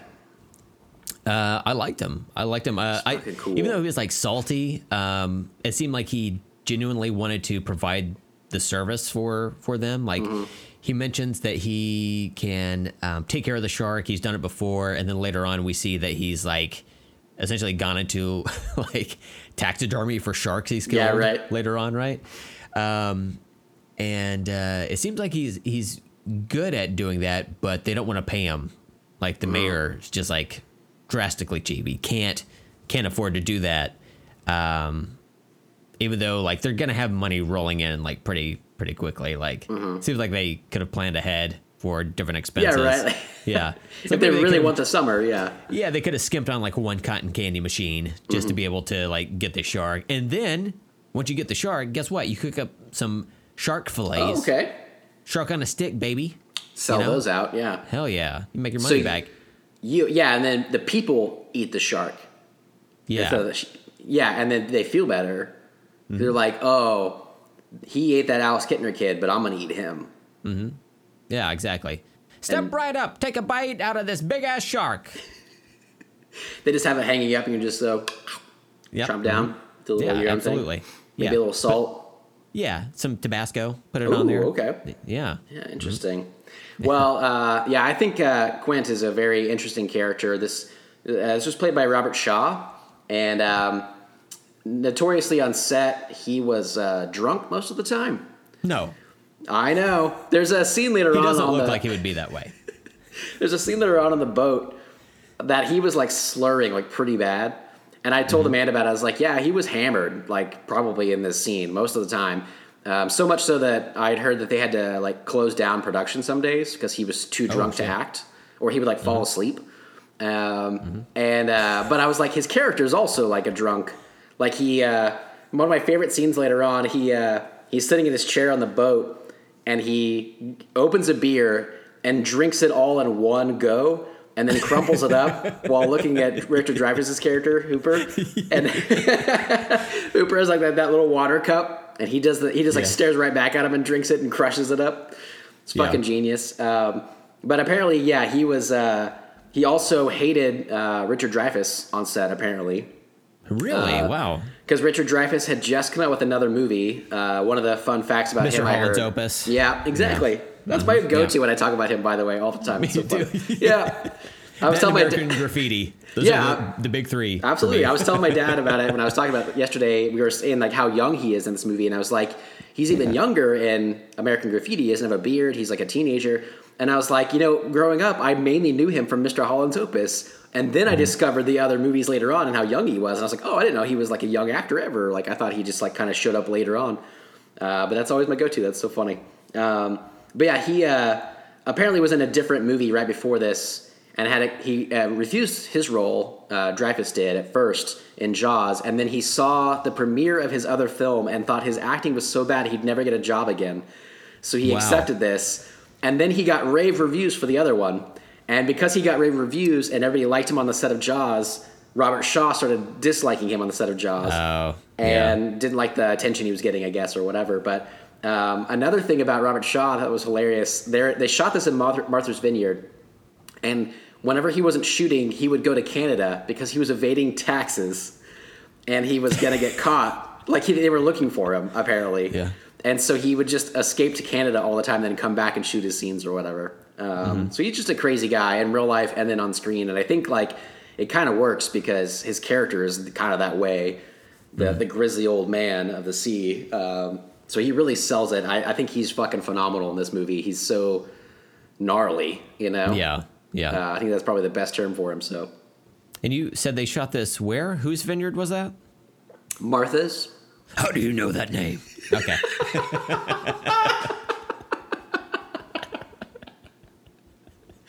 Oh man, fantastic. So I don't want to necessarily go scene by scene, but just to kind of throw some things out there because the ones that are really important are all just so good. There's the guys that go out on the dock and throw a holiday ham or a holiday roast to his wife's holiday roast. Yeah. She's gonna be so pissed at him on the hook. And then that scene is so fucking cool. Another version of that where you don't actually see the shark, but it grabs it and rips the dock away, and that guy's in the water, and then you just see the dock turn and come back to them. It's so fucking creepy to think of like a creature in the water carrying that thing. Yeah. Coming to get him, Not only that, but like whenever like it's got to be dragging behind the shark, right? So, but you don't know how far. Yeah. So that's another little thing is like, is it like just like a meter in front of him? Is it further? Like, who fucking knows? How close is he to the guy? That was a lot of like chain that they had on there. And that was the other thing is the reward for catching the shark was $3,000, which like by today's standards is like, shit, I'm not even going to attempt it for $3,000 to catch this big ass fucking shark. Yeah, I wonder how much that is in like today's dollars because that was my next thing is that the mom of Alex Kittner puts out a reward for the shark killing for $3,000, and the island is swarmed with fishermen that are all spending their own money to go catch the shark. Right? Like they're all like, and there's like guys with like 8 people in a boat. Like they're gonna share $3,000. Like what's the point? It seems kind of funny, but that's also our introduction to Hooper. Richard Dreyfuss actually shows up then. They had called him from the like Oceanographic Institute on the mainland to come out and investigate and see what kind of shark it was, whatever. And he shows up amongst all of those different fishermen and stuff trying to win the grand prize of $3,000. But it's, he shows up. So I was kind of curious of your impressions of his character in this. Of Hooper? I liked him a lot, man. When I was watching this, I was like, damn, I miss seeing Richard Dreyfuss in movies. I just remember him being around a lot in stuff when I was younger. I just can't remember all those movies. I know he was in that one with the fucking Bill Murray. Like What About Bob, I think is the name of it. Yeah. Is that right? Okay. Yeah. I wanted to say What About Dre, but I was like, oh wait, no, that was a song. Different. Yeah, but Richard Dreyfuss did rap in it. They just cut his verse when it came that out. sucks. Yeah, they were like, let's get this Eminem kid on here. Or I guess forgot about Dre. Boy, this is... Anyway, moving the fuck on. Forget about Dreyfus. Yeah. That's how you say his Ooh. name. Mm-hmm. Holy shit. Stephen, I love it. I love it. So I really liked his character a lot. He was very like spry and like very like youthful and energetic. Like when he was on the boat, like something would happen and he like quickly like hop up on his feet and like run around. And I haven't seen that Richard Dreyfuss in forever. Totally. It seems like, right? Yeah. He's usually like in his later roles, he seems more reserved, you know, directing an orchestra or whatever. Like, Yeah. you know, it's very limited, like acrobatic skill has to be involved with something like that. But yeah, like I liked him a lot. And then when he asked to see the victims' remains or whatever, and he goes in there and he has on the little like microphone that goes around the ear or whatever because he's like documenting what he sees, and they bring out the tray and I'm like, what the fuck, like what's left of this victim that it just fits in this like essentially that's this so like gross. enlarged pie pan. Yeah. And so it's just like sitting They're on the gonna table cook it later. Yeah. Absolutely. Oh yeah, you don't For the beachgoers. you know me, I don't like to waste food. Yeah, so, that's true. That's true. Even if it's humans, you know, it's all on the table, literally. So he pulls back the sheet, and then he's like talking, pulls back the sheet, and he goes, "Oh," he puts his like hand in front of his mouth. He's like, "Can I get a cup of water?" So they give him this tiny little this tiny ass cup of water. It's like those old paper cups that you would have. And he drinks that and kind of swishes it around and gets back to it. But I thought there was a lot of really interesting acting choices. Yeah, totally. And they give him a lot to do. Like he has what I like to call Donatello syndrome, where he's the expert on one thing, therefore he can do everything. Like he has to help repair the boat engine later down the road. He's also an expert on marine life. And he likes to sing. You know, they have a little sing along in the boat later on. And I'm so glad I didn't know any of the like behind the scenes drama going into this, because it seemed like everyone was having a fucking good time. Everyone was getting along. But if you're an actor, you're good at it, you're going to portray that camaraderie on film. May not be behind the scenes, but like when they were comparing scars and everything, that was awesome. Matter of fact, when we were at the party last night, one of Brandy's running friends said that she loves Jaws, and she said her favorite scene is that scene where they're comparing scars and everything. And I had totally forgot about it at this point. So when it got to it, I was like, oh man, she was right. This is fucking awesome. Yeah, let's talk about that scene. It's awesome. It's like another. I mean, I keep saying it, but this movie itself is just iconic. But that scene is lived on in infamy since then. It's so great. And I love them, like you said, like their camaraderie shows through as actors, but also like Robert Shaw was probably plastered during that anyway. He might have loved Richard Dreyfuss at that point. Could have totally worked.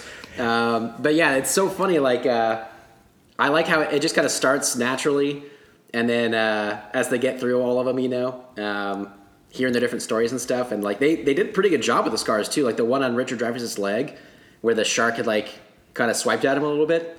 Looked like a real like indentation from his leg. I don't know if that was like in any way real, but it looked pretty cool. But yeah, that scene's awesome. Yeah, I think they did a really good job with those scars to where it looked realistic. It wasn't like overly done or whatever. You know, it wasn't like this giant red line with these stitch marks in it or anything like that. Yeah, right. Like, it looked believable how they did it. And it was weird, like when they were like essentially wrapping, like it almost looked like they were beginning to mate, you know? When they were in a scissor? Wrapping around each, yeah. They put their legs across each other. Yeah. You know what? Going back, yeah, I remember this from my youth. It's like, oh, this is the first time I've ever seen scissoring. It was between two dudes, facially haired dudes. A young Richard Dreyfuss and a disgruntled Robert Shaw. You're like, but that's still boner. Yeah, absolutely. I mean, it's just a cool move. Yeah, so. That's why whenever we get together in real life, we wrap around each other. I don't know how wives leave us alone for a while. Yeah. Until we complete. But usually we just both are playing Game Boy. We just like face away and Yeah, with their butt cheeks. Yeah, that's good.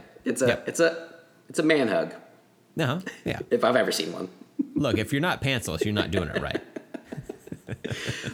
So the legacy of this movie is also really cool because I was going to talk about like Kevin Smith used a lot of this as inspiration for characters and stuff. And in Mallrats, Brody is his name is based on Chief Brody. Okay. And then there's another thing I think in Mallrats too, but I can't remember right now. But I think it's in Chasing Amy that they do. Jason Lee is in that one as well, and they do the scar scene, but it's sex scars, and he does it with Amy, That's right. Or not Amy, but he does it with I can't remember her name right now. The actual chick, the main star, Joey Adams. But it's like anytime they were like she has one where she was like going down on a chick in the back of a car, and the car like went in reverse, and her knees are all scratched up because like she was like hanging out of it and stuff. And they all go through their thing. So it's also really fun that there's like this has lasted beyond Jaws even, and I love that scene in those movies as well. They're so fucking funny. So Yeah. but then I love in this one whenever Richard Dreyfuss does a really good job of being like just a drunk idiot singing a song and everything. But I love that last one when he opens his shirt, and I remembered it as he was doing it that it's not really a scar, and he says the broken heart thing, but I had forgotten this. There's a little line from Chief Brody where he opens his shirt and he's like, "What? You're wearing a sweater?" Because he's so fucking hairy. I was dying laughing at that last night. It was so funny. I don't remember that. It's so quick. Yeah, it's so quick and subtle. Yeah. It took me a second to process it, but that was pretty funny. Good. Yeah. I also looked up $3,000 and 75 is $14,000 in 2019. So still not a lot. Not a lot of money. Wow. It's 14,000? 14, yeah. You'd think it'd be higher. Yeah. I'm like, if I'm going after the shark, I got to pay off my car or something like that, like. Yeah. I need at least like 20, 25 G's. Yeah. Get me out of one jam. Yeah, for sure. Let me go back to my notes real quick. So after that, some of the fishermen that are there to catch a tiger shark right away, and they are all starting to claim automatically that this is the shark that killed the Kittner boy. Mm-hmm. And finally, Hooper convinces Brody that they have to cut it open to test it and see, because he's like, they have a slow digestive tract. It's only been 24 hours. The Kittner boy would be there. And it's pretty gross because at first he's trying to convince him of that, and they're on the dock with the shark hung up. And the mayor is like, I'm not going to have you cut open this shark, and that Kittner boy is going to fall out, which would have been fucking traumatic, right? Yeah. Out of everything else that's traumatic in this movie. But this leads into one of my favorite scenes in this movie that has nothing to do with the action or the horror or the spectacle. And it's Brody is dealing with this at the dinner table, trying to deal with his, like the mom, Kittner's mom had slapped him across the face and said he should have closed the beaches and all that stuff. He's dealing with all this stuff. And Richard Dreyfuss shows up with some wine. But also before that, there's this like lovely little scene with Brody and his kid at the dinner table where the kid is mimicking everything the dad is doing. And the music in it is very like playful. It reminds me more of like some of the other like Spielberg and Williams collaborations, like E.T. and stuff, where it's like it's like light and airy and stuff. And Brody doesn't notice it at first that his kid is mimicking him, and then he starts noticing it. And he starts doing stuff to make the kid do it, and then they make like funny faces. And the scene has always been. This is the kind of stuff that like Spielberg puts in his movies that are just like, this doesn't need to be there. It doesn't really add a whole lot, but I love it. It's just like these little moments. And I think it was J.J. Abrams that I'd heard about in an interview that this was his favorite scene in the movie because it's just such a touching human moment that you get to see Brody and his son share. And it just feels so Spielbergian, I guess. And still so early on in his career that he would do that. This kind of like leads into all the other stuff he's doing. So I just always dug that scene. Yeah. I like that scene a lot too, especially like as Hooper shows up. He shows up, brings in the wine. He doesn't know which one they won or what was being served. And he's like, anybody eating that? Yeah. And they're just like kind of both gently shake their heads no. And he just slides it over to him and starts eating it. It's like, wow, that's all right. It's a baller move right there. I would never have I would never do that. The fortitude to do something like that. But yeah, he just fucking went for it. Dude's hungry, you know? Yeah. Yeah, I like that because he actually like asks it and grabs it as they're shaking their heads no. Like he was like, I'm going for it regardless unless you stop me. But Yeah. I'll like be polite and ask as well. But like he was clearly sitting in front of Brody. Like he stole the food for sure. I would never have the gall to just show up at someone's house, let alone eat their food from their plate. You know? So I was a little bit confused. I thought maybe I'd missed a scene where he was invited over or something because he brings 2 wine bottles and then he says, I wasn't sure what you were serving. So he did intend is like, I'm going to go interrupt their fucking dinner. I'm going to bring some wine though. It'll probably be cool. Yeah. I'll bring some options. I dig that. You know, I'm cool with that. He had an idea and he went with it. It worked. Yeah. I really liked Brody's heavy pour. Like he's got like yes, the 2 of them have wine glasses that he just fills up like 2 fingers worth of wine. But before that, he fills up his like he's got a full on like 16-ounce like cup, like a water glass. Fills almost to the brim, and he's just like choking it down. Yeah, you know, like it was. He had a rough day. Yeah, he did for sure. That was the comedic scenes in this movie are really funny because you don't expect them, but it kind of lightens things up. One of the things I heard about, I'm not sure which scenes they were, but this also won an Academy Award for Best Editing, and Verna Fields was the editor of it, and apparently she's amazing. But there were scenes that Spielberg had shot and wanted edited, or maybe like edited it first, into scary or funny, and she would flip them and she would edit them and like change the feeling, the tone of it. And her edit is like what won the award, and like it shows to this movie. So I don't know like what scenes those were, but there are so many things in this that that's why I like this movie. It has so many genres going for it that you don't expect like they would need that levity all the time. Like it could just be a straight horror, a straight thriller the entire time, but it doesn't need to be, you know. And that scene where it's an important plot point because he's had such a fucking hard day, but the way he just pours it into his glass. And then goes to like the very top, and then him pouring barely anything into theirs. It's like so funny. But also at that, I liked going back to the inspiration of Hopper from Stranger Things. I feel like they pulled more just from Brody as a character into the Chief and Stranger Things, because after that, that's when Hooper in this one tells Brody that we need to go cut the shark open, and he's like, let's go do it. And she's like, his wife's like, can you do that? And he's like, I'm the chief of police, I can do anything. Right. And I'm like, I think that's actually a line for Stranger Things, but like his tone of a character is so Hopper, you know, it's so great. Yeah. So I think they kind of pulled that out of there as well. I wonder if Hopper is a play on Hooper, who's a different character. I know. Maybe they kind of pulled it. Yeah. I'm down with that. We'll just say yes. Yeah, I think we proved it right here. Yeah, for sure. I heard some guys on a podcast say it was true. So yeah, gotta be true. We'll go with that. It's fine. So they, I have a question for you. So on the tiger shark that they catch, as I was watching this, I was like, man, that shark looks real. And then I was like, man, this is back in '75. I don't know if like PETA was a thing back. Like, is that a real shark? I think it probably was. That one was. Ooh. Yeah. That's Sounds kind of gross now. Yeah.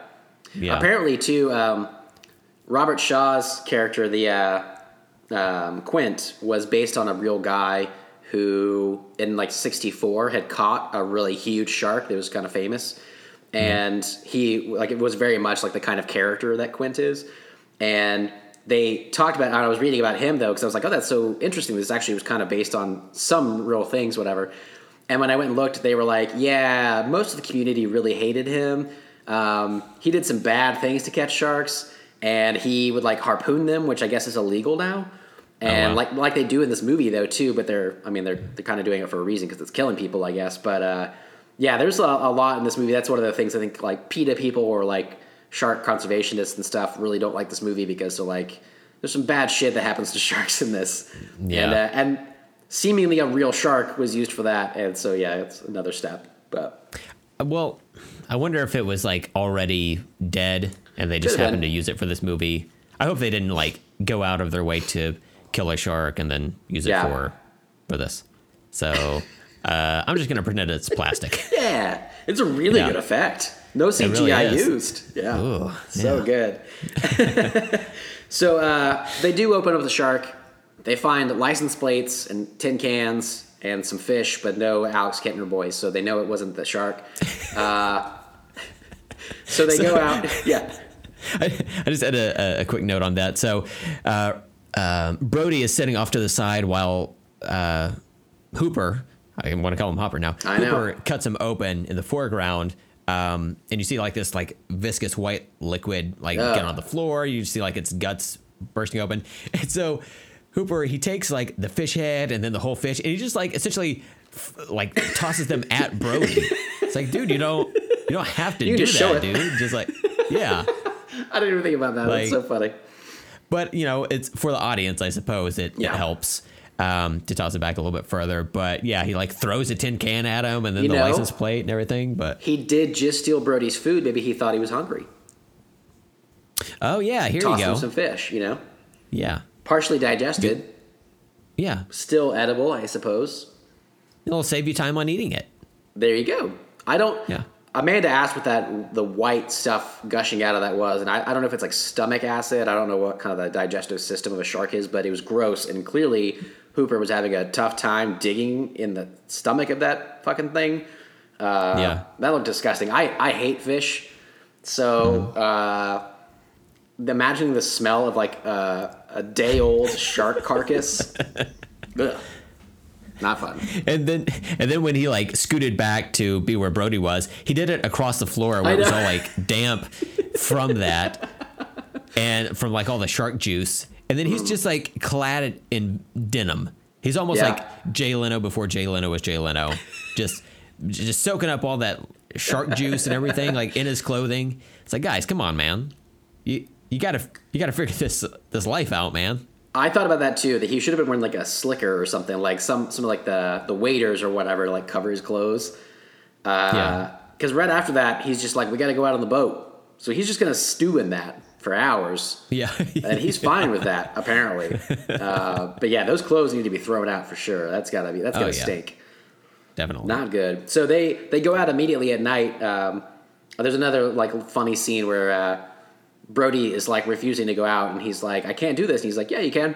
Come out on the boat. Let's go. Like at night in the ocean where you're terrified. That's fine. Let's go find a shark. It's cool. But they find something in the ocean. They find that boat that belongs to some local fisherman. And that scene where he has to go underwater. And the boat is cool. His boat is like all fancy and stuff and has the lights on the bottom in the ocean. And that scene, I was so anxious watching that still to this day. Not even the jump scare, where the head kind of pops out or whatever. Just in general, just the feeling of being in the ocean. Like Amanda, my wife, really hates the ocean. Like we go in like the shallows and stuff, but like any time of like a deep drop of water, she doesn't like. She doesn't like not knowing what's around her. Like you said, like not even just a pool, but like anywhere, right? Like you can't see below it. I'm okay with it, but it gives you the willies. I don't like it. And especially at night, I don't think I would ever do anything in the ocean at night, like swimming or anything at all. Like that sounds terrifying, not knowing what's going on at all. Yeah. So that scene like really affected me, man.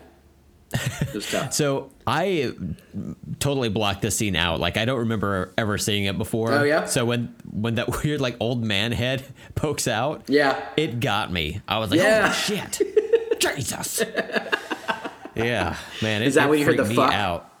And you're like, I heard possibly. A fuck in the movie. Yeah. I heard a fuck and then and some nervous toots. Yeah, for sure. Right. Yeah. Yeah, it's a scary scene, man. It's the dysentery. And so this was cool. So I don't know what that scene looked like before, but one of the facts I learned online was they had shot that and they did a test screening. They reshot 2 scenes. I don't remember what the second one was right now, but that was one of them that Spielberg said he just wanted one more jump scare. And so they actually filmed the head popping out in the editor, Werner Field's pool. So what they did is to make it look murky, they poured powdered milk in her pool. And they had a boat hull, and they made a prosthetic of that dude's face. to pop out, and they covered, I guess, the whole pool in like a tarp so that it would like look dark and everything, and they filmed it later on to add that jump scare in, and it fucking sells, man. It is like freaky because it's the tension is like enough, and you're all amped up and stuff, and then it happens, and it's just like just over the edge. It's just enough. Ugh. So creepy. Yeah. Damn. So after that, they realize like Hooper sees the shark tooth, the huge shark tooth in the hall, but he drops it because he gets scared by the head. So he has no proof of it, but they try to convince the mayor for real. It's a shark. It's a fucking huge shark. We've got to close the beaches, and he's still refusing. And they show the billboard behind them that's been graffitied with the shark chasing the chick swimming in the ocean. And the mayor in this fucking film, just a douchebag. He does not care about anything but money. Recently, I had heard about him compared to Trump, that he's like leading the town to demise and like doesn't care to like, with the warning signs of what's happening and everything. Like, he just cares about a buck.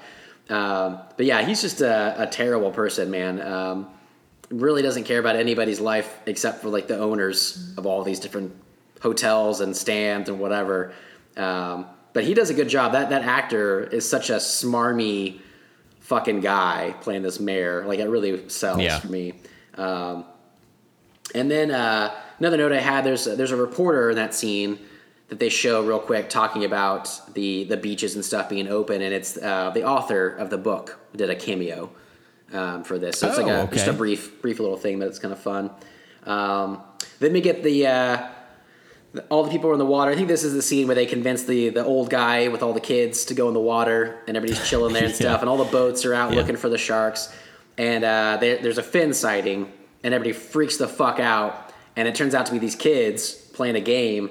And then some lady like painting on the shore sees the real fucking shark going into what they call the pond, like this little area where Brody's son and his friends are on a boat. And this scene I had kind of forgotten about. But that whole thing, starting when she sees the fin after the fake one, when everybody's already freaking out, and then they don't believe it. Even Brody doesn't believe it at first. He starts walking at first over to the pond. Yeah. And then finally gets into a run. But that whole scene of dread, knowing that thing is coming, and this is one of the very first times we see the shark in its size coming towards his son and the other guy in the boat next to them. It's fucking creepy as fuck, man. That whole scene got me from start to end. It's so good. Yeah, it was. The thing I was going to say just left my brain, so back to you. It happens. Well, so it's so creepy.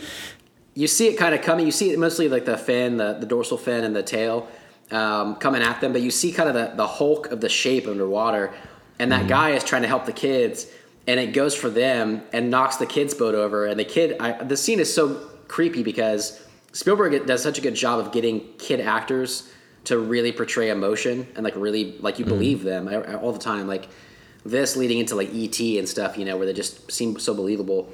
And that kid just floating in the water, watching this guy get murdered, and like it shows like his leg, his like dislodged leg, whatever, just like floating to the bottom of the ocean. Yeah. And it's again just like a bloody fucking scene. There's just like so much blood bouncing everywhere. And then the way the camera kind of swoops by the kid, like you can tell he's probably like kicking his feet to stay up, but like he's very calm. So the shark like doesn't really go towards him and stuff. But right after that, his kid's in shock, and it makes total sense. Like he just saw this guy like fucking ripped apart in front of him by this huge 25-foot shark. I mean, that has got to be fucking terrifying. And then when I said like start to finish, it's so creepy because you see the fins going in, Brody's running on the way, you see all the destruction, and then it just like Brody jumps over the edging of the bridge right as the shark's fins go under him, and he doesn't see it. And then it just shows like him in the ocean and stuff going away. Like he just came in, had a lunch, left the ocean, or like he left into the ocean just like so quick. And it's just he dined menacing. And dashed. Yeah. Yeah, he dined and Brent, you got it. It's just so creepy, I remember what I was going to say is those little kids that were like had the fins on their back or whatever. I didn't realize it at first, And then when I saw what they were doing, I was like, oh yeah, this used to be a thing as well. But it's funny when they like poke their heads up and they like take off their goggles slowly, and then it's a shot of like their point of view where they see like these dudes with guns pointed at their faces. I know. I was like, yeah, man, that's a dangerous move there, kids. Like, what the hell? All for a joke, I guess. It's all fun and games until you get like shot in the ocean. You know, luckily they weren't. But yeah, that seems funny. It's like so many boats. There's like so many guns around them, and they're all just like, "He made me do it. He made me do it." Right. Yeah, fucking kids, man. So they hire Quint. They finally decide the chief is in the hospital with his kid because he has shock. He's in shock. He sees the mayor. The mayor's all finally disheveled, like his I think his like ties loosened, whatever, and he looks like a mess. And he finally convinces him to sign the piece of paper to get out of there. His tie is loose. He was out of it. You could tell. He was always so well dressed, you know. Right. But he was disheveled. And that's he finally like, signs off on hiring Quint and getting this thing done. So that's what kind of leads us into the last third of the movie, where it's like a different film, like we were talking about earlier. And that's where I had my line too. The here's to swimming with bow-legged women, which I remember as a kid before this movie. Really, there's like this like limerick thing I used to say as a kid that I'd heard. There's like a couple of them where it's I'm Popeye the Sailor Man. I live in a garbage can. I like to go swimming with bow-legged women. I'm Popeye the Sailor Man. And I used to say that when I was so young, and I had no idea what it meant. And I still I don't know what a bow-legged woman. I've never seen one in the wild. I guess it's just that they're open. Is the idea? I guess so. Yeah. Yeah. But that's a weird saying, and I used to say it when I was like 8 years old. I don't know. I used to sing that all the time. But yeah, it's so funny in this. And then, so they go on the boat, and this is when it's just basically the chief, Hooper, Quint, and the shark. It's their movie now, and they're on the hunt and everything like that. This whole thing is just really cool. I like the interaction between all of them. Like you said, it's really fun to see Richard Dreyfuss like so quick on his feet and stuff everywhere, and just like he brings so much energy to the role. You know, Quint is the seasoned old captain who fucking just drinks full beer cans in one gulp and has all this fishing gear in the back and stuff. And then Brody, who's like doesn't like to be in the ocean, and he has to do all the chum in the water and stuff, and is clearly not liking that job. So it's fun to see their different roles in this all together. They try to catch this thing. What if Quint as a character was going to be like a very like studious sailboat captain, but then Robert Shaw is like, no, here's what I'm gonna do. Okay, like I'm gonna drink a lot. All right, so Dreyfuss, I don't like you. What if he actually auditioned that way? Like he came in like a nice suit, like the mayor has. He did like a full like Shakespearean reading. They're like, man, this guy's great. Yeah. And he just showed up on set the first day, fucking hammered, and he just went a whole different way, and they just had to go with it, you know? That was production just the clothing that was the clothing he wore to the set. Yeah. He was like, fuck it. Okay. He's like, I'm not fucking getting naked for you or anybody. Well, I guess he can just wear that then. That's fine. He has that hat too. It's like I like round my bills in my hats. Like the new thing now is like keep them flat or whatever. But his is like at a weird triangle that's like off center from his face. Like basically like he sat on it one day and it just kept that shape, you know, and he just went with it. But weird. I thought that was like a weird character choice too. And now I'm kind of convinced it's just his hat. And he wouldn't take it off for the movie, which is very, very possible. So one of my lines that I wrote down for this was he's trying to get them to do something. They catch something. The line snaps. They don't know what it was or whatever. And then it shows Richard Dreyfuss on the deck sitting like crisscross applesauce playing solitaire or something. And Quint says, "Stop playing with yourself, Hooper." Right. Which I really dug a whole lot. The little lines I forgot about this movie. I was surprised that his cards weren't like blowing all over the place in that scene. Like I know he was like deep down in the boat, but like the wind's just whipping around out there. Like, yeah. But I don't know. See, and this is why Spielberg is a fucking shitty director. Okay, this and the BFG, I think we can all agree. This clinches it for this one. Yeah. Yeah. I didn't even think about that. It's like they didn't have CGI, but maybe they had to glue them down. but it's like it's not realistic, Spielberg. You know, like let him fly. Yeah. That's what you need to do. They to could be a have good had director. somebody with like a leaf blower come by. Yeah, And right. maybe he like was Yeah. sick that day, you know? Oh yeah, maybe Robert Shaw fucking kicked him off the boat, then swim back to shore. It's possible. Yeah, He's he just like, drowned him. Yeah, I'm not Yeah. dealing with this. Yeah. So this is the scene everybody knows too, where Brody is chumming the water again, and he's smoking a cigarette. It's so genius. He's smoking a cigarette. It's kind of like hanging out of his mouth, and he turns away as he throws the latest chum. Amanda jumps. Yeah, they're like having a conversation back and forth. Yeah, because he turns away, and the shark pops out of the water, and Amanda jumps so hardcore. I fucking died. It was awesome. And I rewound it and watched it again because it's so genius. That shark, this is like the first time you really see it, and it just comes out of the water like to eat his arm off. Yeah. And if you like rewatch it knowing it's going to happen, a split second before he pops out of the water, you just see like a little bit of white from it, like the underside. And it's just like, it just lasts long enough that it's like something's there, and then you see it like in the moment, but like it's so creepy to rewind it and be like, oh my God, like he's kind of that, you can see it and how huge he is. There's just a dark figure and then the white, and then he just pops out of the water. And Brody, like the reaction that they shot of Brody jumping back with the cigarette just like hanging out of his mouth. He just like pops up. Yeah, that's one of my like favorite GIFs. I like Brent's better. Yeah. It's just like so quick. Yeah. It's so quick. And it's so like genuine, right? Like he's so terrified, and like nobody else knows what's happening because everybody's not on the like boat right then, like on that side of the boat. Like Hooper's down playing solitaire still, I think, and Quint is in the like cabin or whatever. And then Brody just like backs up into there, and then he says "You're gonna need a bigger boat" line that everybody loves so much. That was the other reshot scene, or like tweaked from they like upped the dialogue and added a little extra because people were screaming so hard from the shark popping out of the water that nobody heard the line. I think they probably just like cut to him. So I think they added him like walking backwards for a little bit slowly, so that it gave a little breathing room so you could hear it, because that was like a line they really wanted in there, obviously. So that shows you, like at first that was like so shocking people didn't even hear that, and now it's like the best line of that movie everybody knows, you know. Well, it's funny because they say it multiple times, or he says it multiple times in the movie, like later on. So it's like they're really selling you as like, hey, remember this line? Remember 2 minutes ago? Guess what? It's back. Your favorite. I had forgotten about that too, rewatching this. I thought it was just that one time.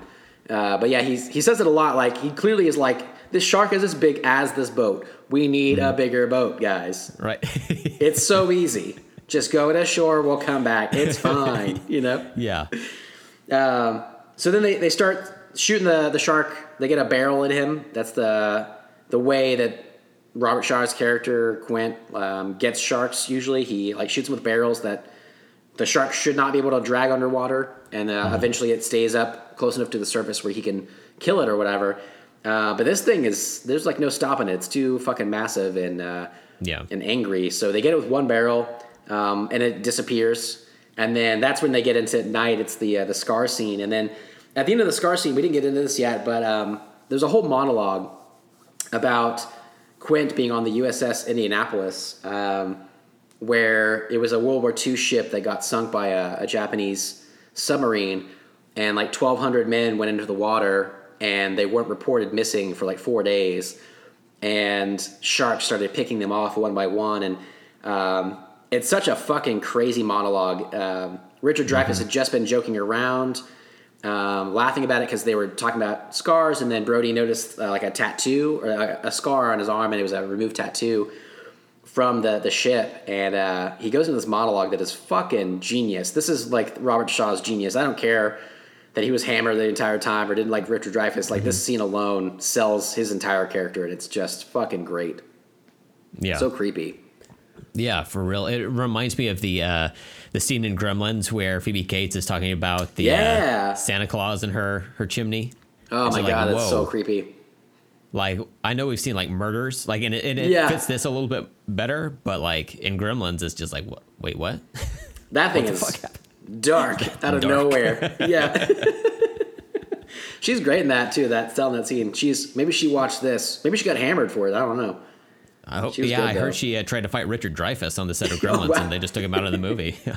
Wow. They're like, Phoebe Cates in this. We got to keep her. Dreyfuss, you're out. Yeah, he was originally going to play Spike. Oh wow, interesting. Mm-hmm. It was a good get, you know. Not the voice. They're going to dress him up in like a costume. Oh yeah, absolutely, and just have him hunched down a little bit. Yeah. Mm-hmm. Mm-hmm. So.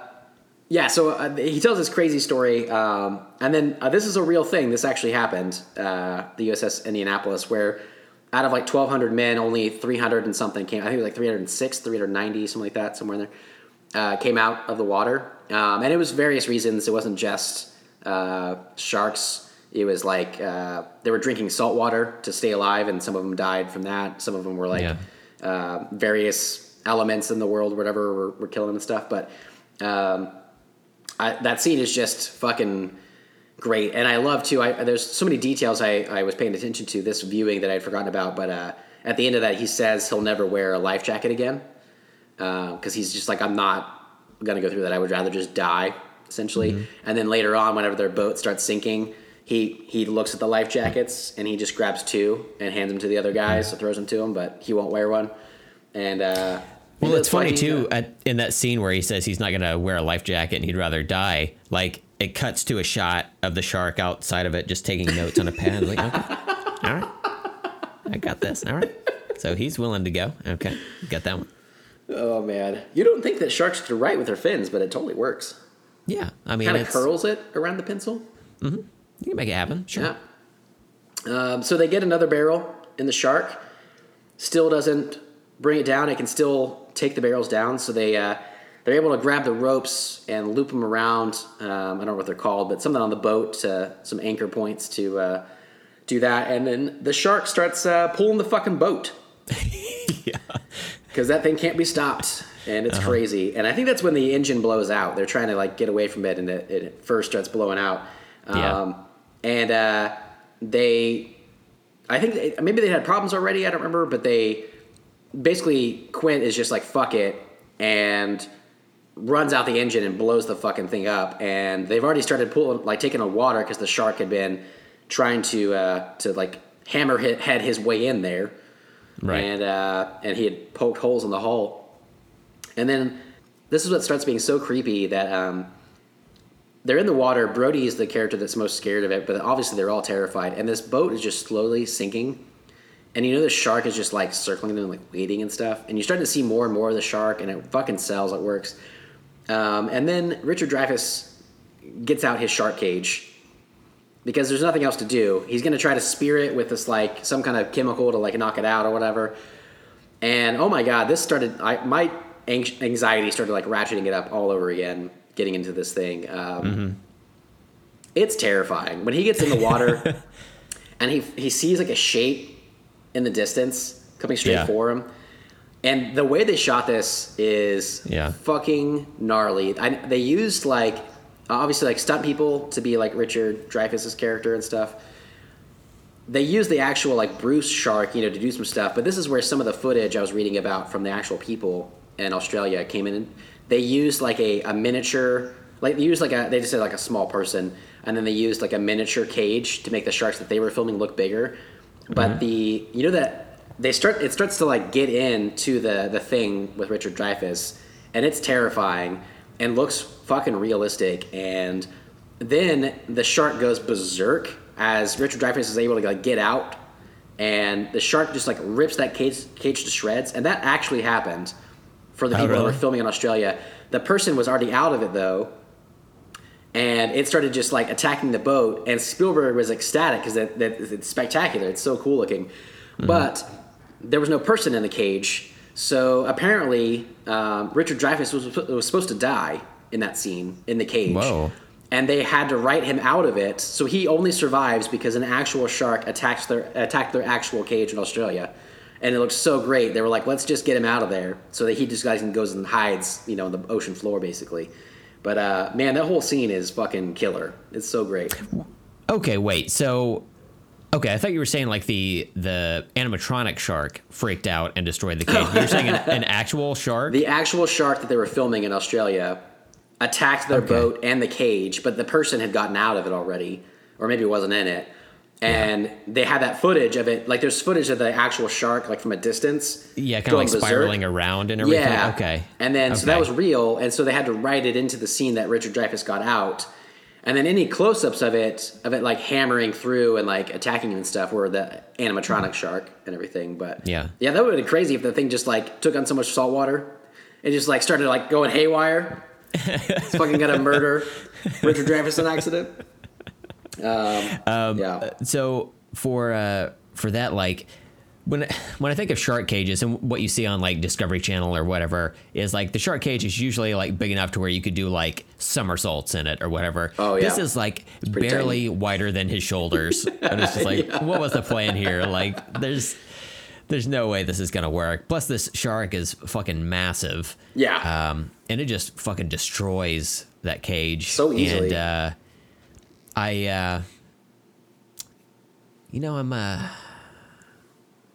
I'm usually not a big fan of things I say on the show, but I wrote a joke last night. Oh. During this part of the movie, Richard Dreyfuss, more like Richard Wetfuss.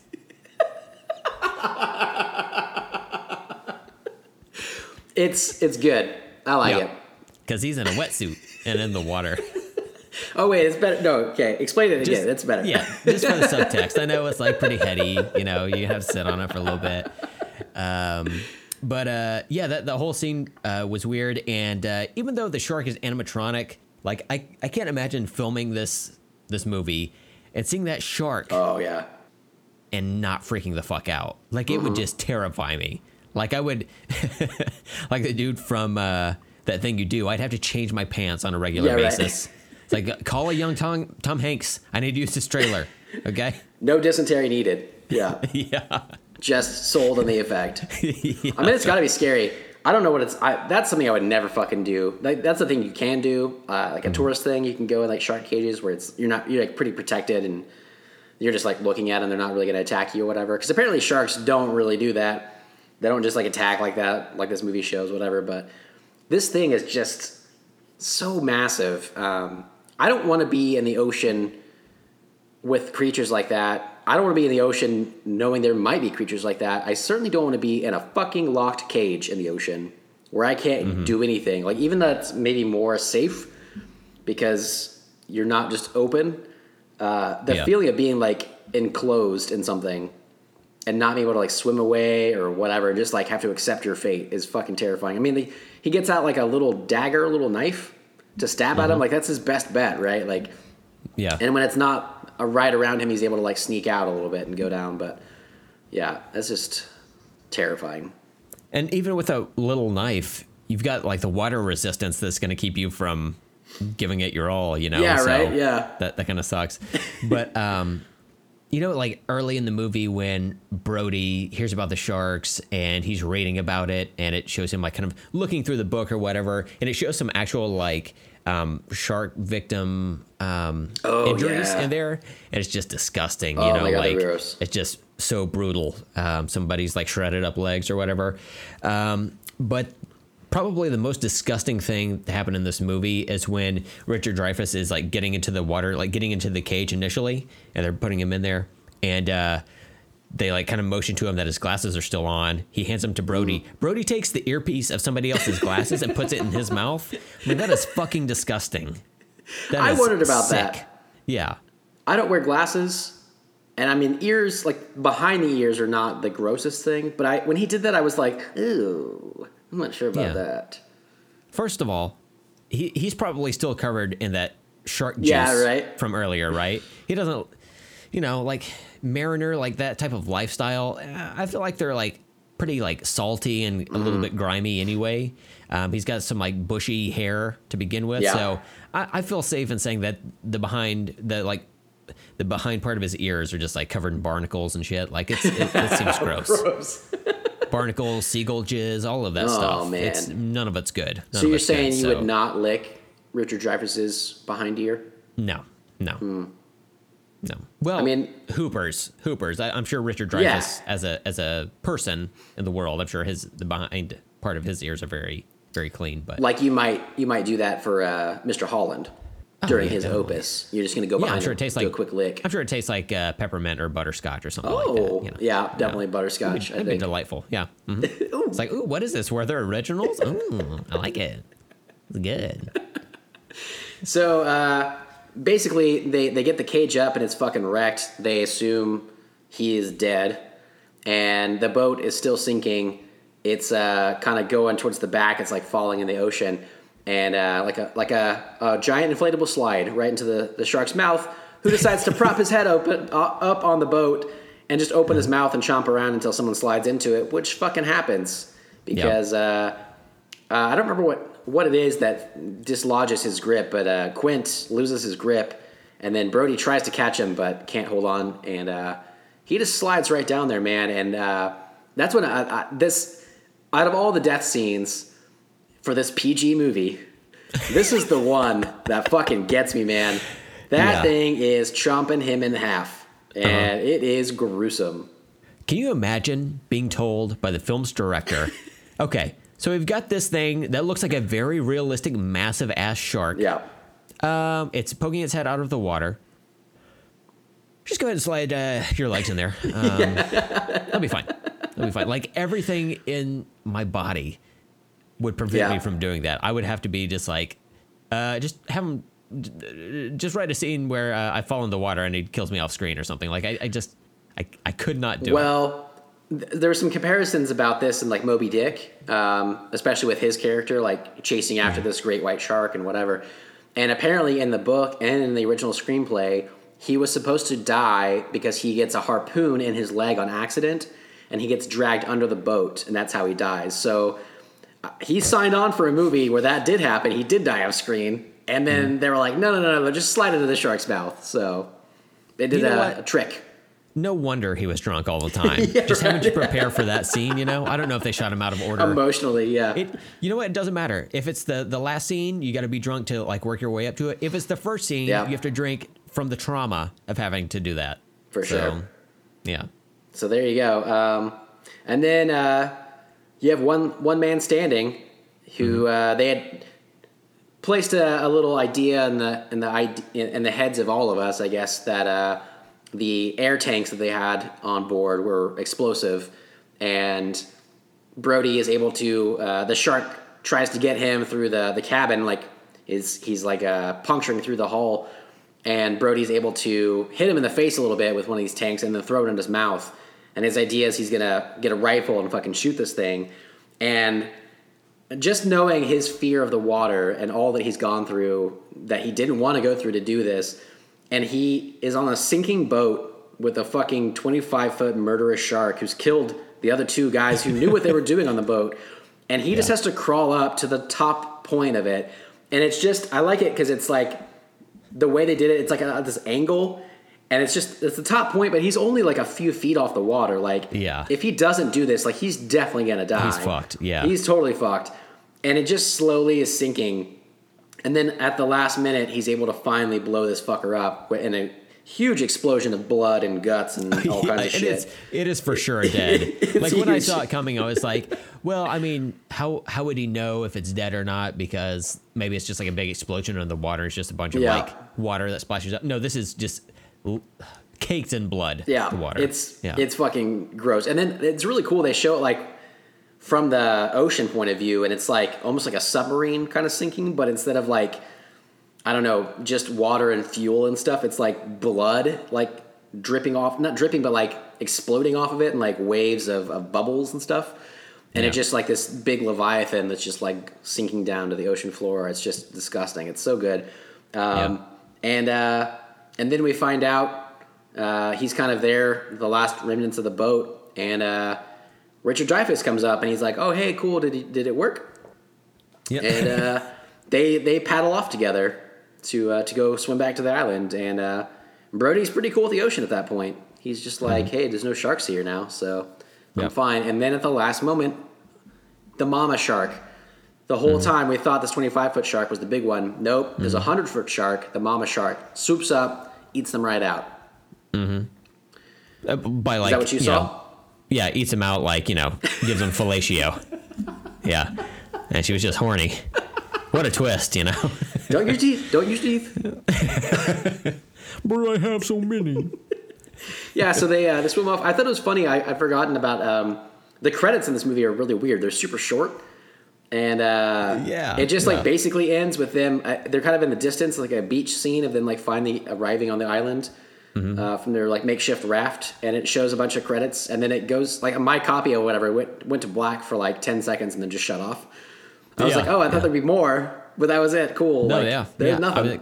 I was expecting, because I watched it all the way through that, and it wasn't until like I actually saw, like just before it cut, that I saw the two people get out of the water. I was like, oh, I didn't even know they were there. Yeah. So I rewound it a little bit just to see them like slowly floating toward the shore. I was like, oh, that's them. Okay, well, there you go. There you go. But yeah, I was expecting it to like have like to cut to the black, like you said, and then have the white credits that scroll up. Or exactly. Whatever. But it was like, no, that's literally it. Yeah. So it was just so interesting. I had forgotten about that, and so different from modern movies and stuff. So yeah. So I had a few facts to run through real quick.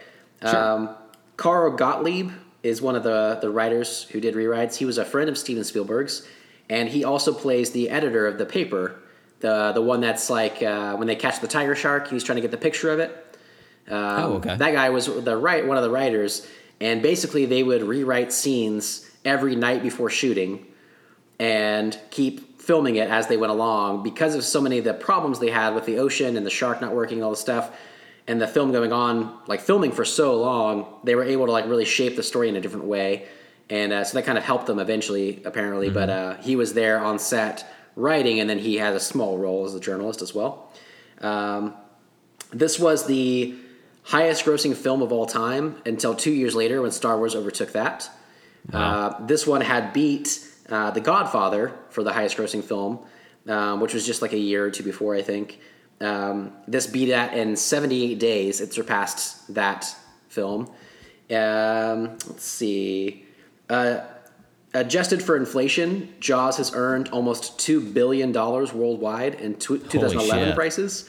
It is the seventh highest grossing film of all time in North America, just over $1 billion in current prices. That's insane. So like I was thinking about like imagine like like the Fast and the Furious franchise now, like all these movies, Spider-Man like just crossed $1 billion, right? The new one. Now it's like commonplace, right? But this really did things that had never been done before. We talked earlier briefly about this starting the blockbuster like genre, this era, and basically what I was reading about the marketing for this, they did like an unprecedented campaign on TV, using again that score and the poster and stuff to get out the idea, and really sold more than anybody else had like on TV and getting people to see this. And then they did a wider release than most films did at that time. Apparently back in the 70s, they would do like a premiere in LA. They would premiere in a few different cities, the big ones. And then they would slowly roll out to more and more. And this was one of the very first films that opened on like 400 screens at one time across the country.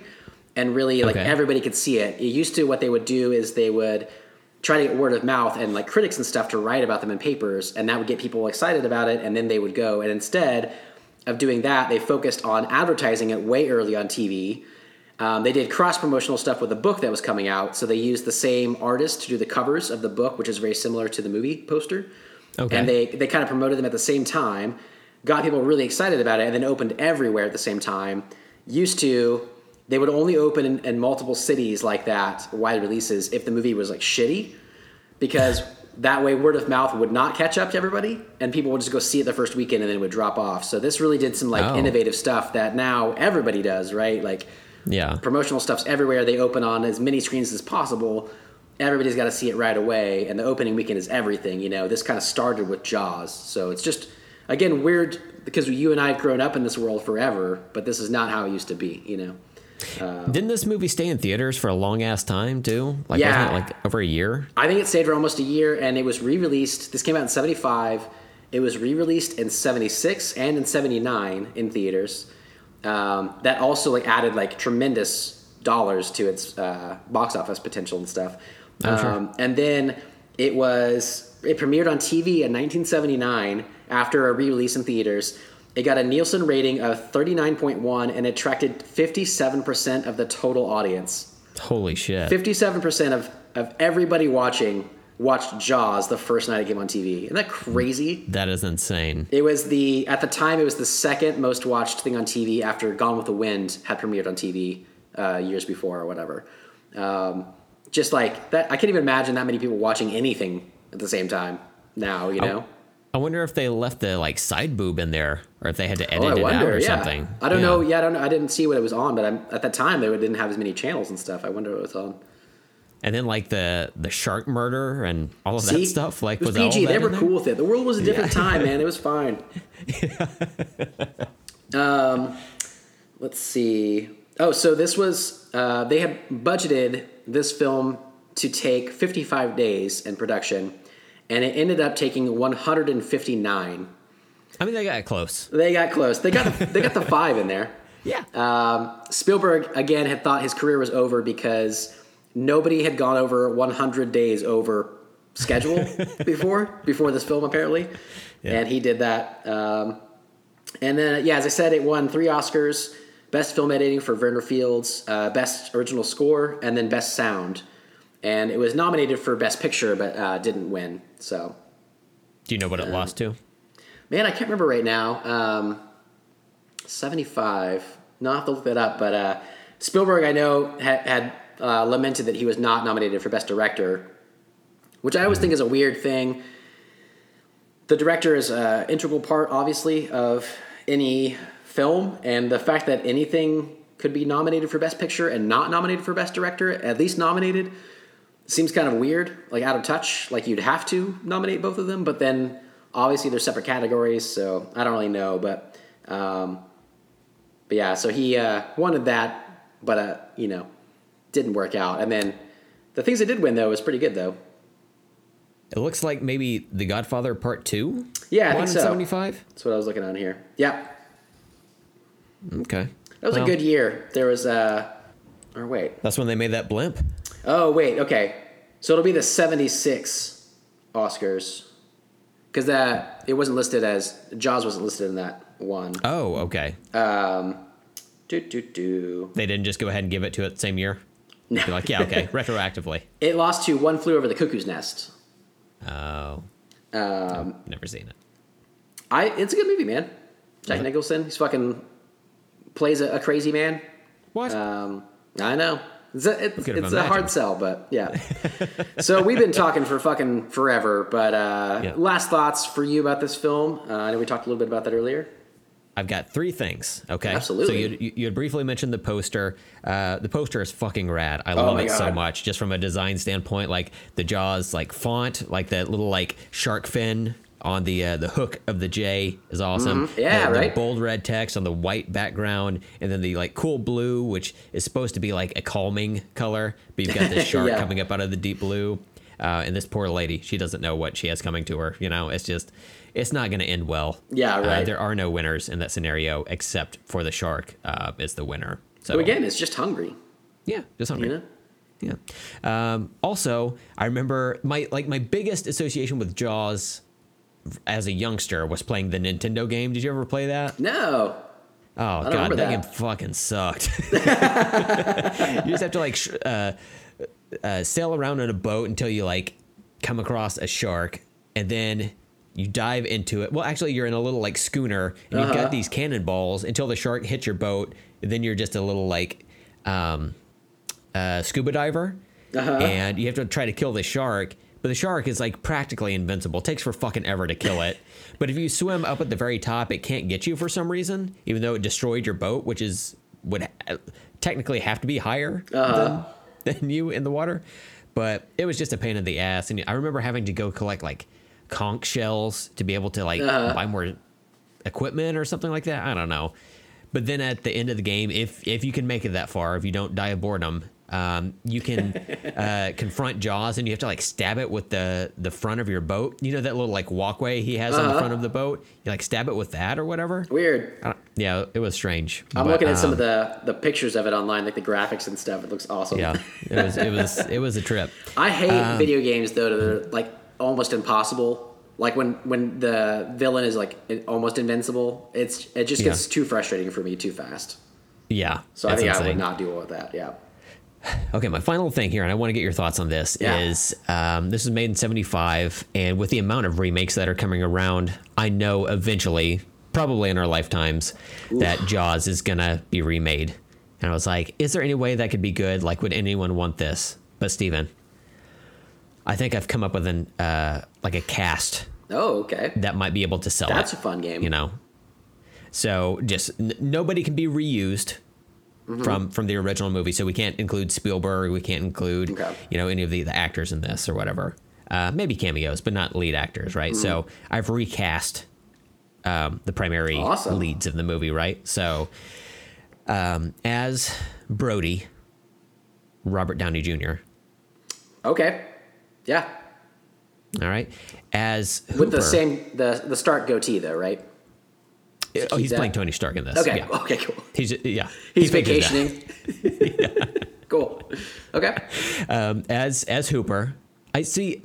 When I was watching this, I was like, you know what? He seems like such a Zach Galifianakis character. But then I was like, wait a minute.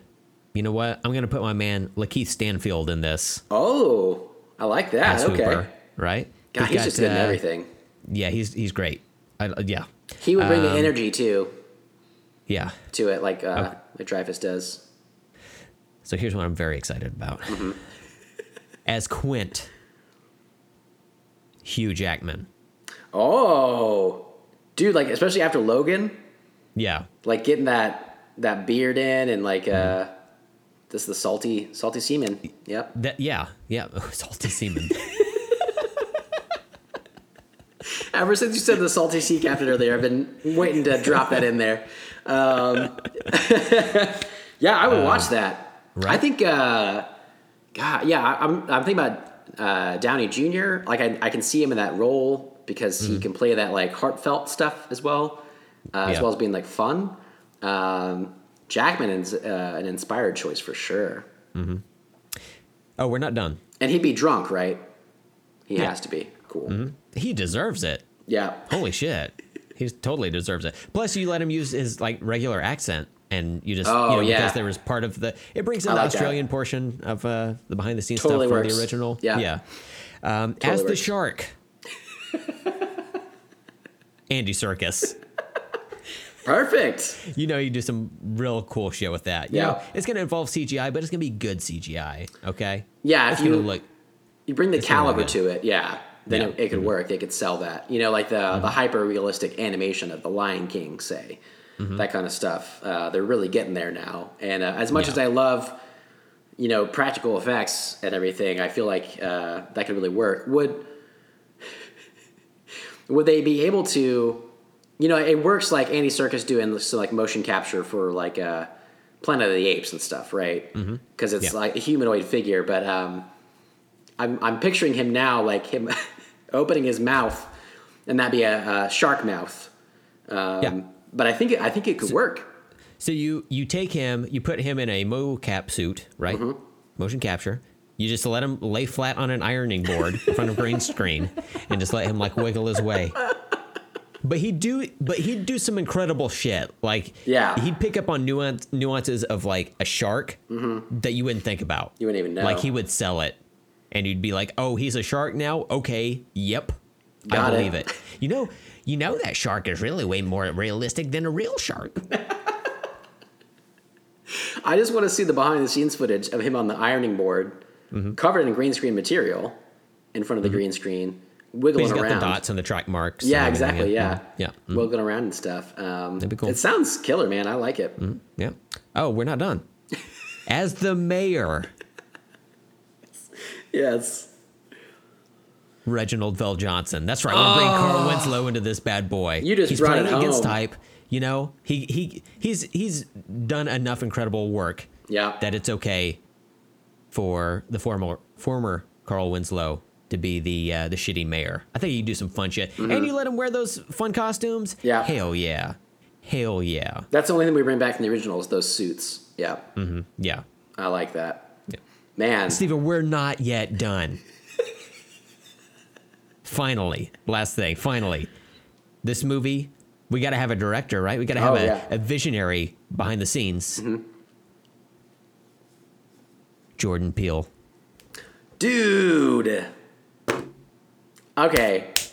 Do we need a Jaws remake? No. Would I want to see one? Probably not. But the cast and the director you just chose, I want to see this movie right now. Yeah, yeah. You know, everyone would bring their A game to this. I know how iconic the score is for this too. I don't know if you would almost have to bring that back, but like update it a little bit, you know? Kind of like they did with like Jurassic World, right? Like brought in some of those themes, but it was kind of changed. But I'm picturing the trailer for this, like the teaser trailer, with the that music from Us, you know, playing in the background as well. And I just feel like it can all work. I thought you were gonna say Eminem, but yeah, I like where you're going. Thought it was gonna be a real like Venom take on the movie. Oh yeah, totally. Well, we could do that too, but the teaser trailer first, I think. Sure. Man, I'm sold. Okay. Let's go this to movie. Hollywood. We're on our way. Pack your bags. Easy. Yep.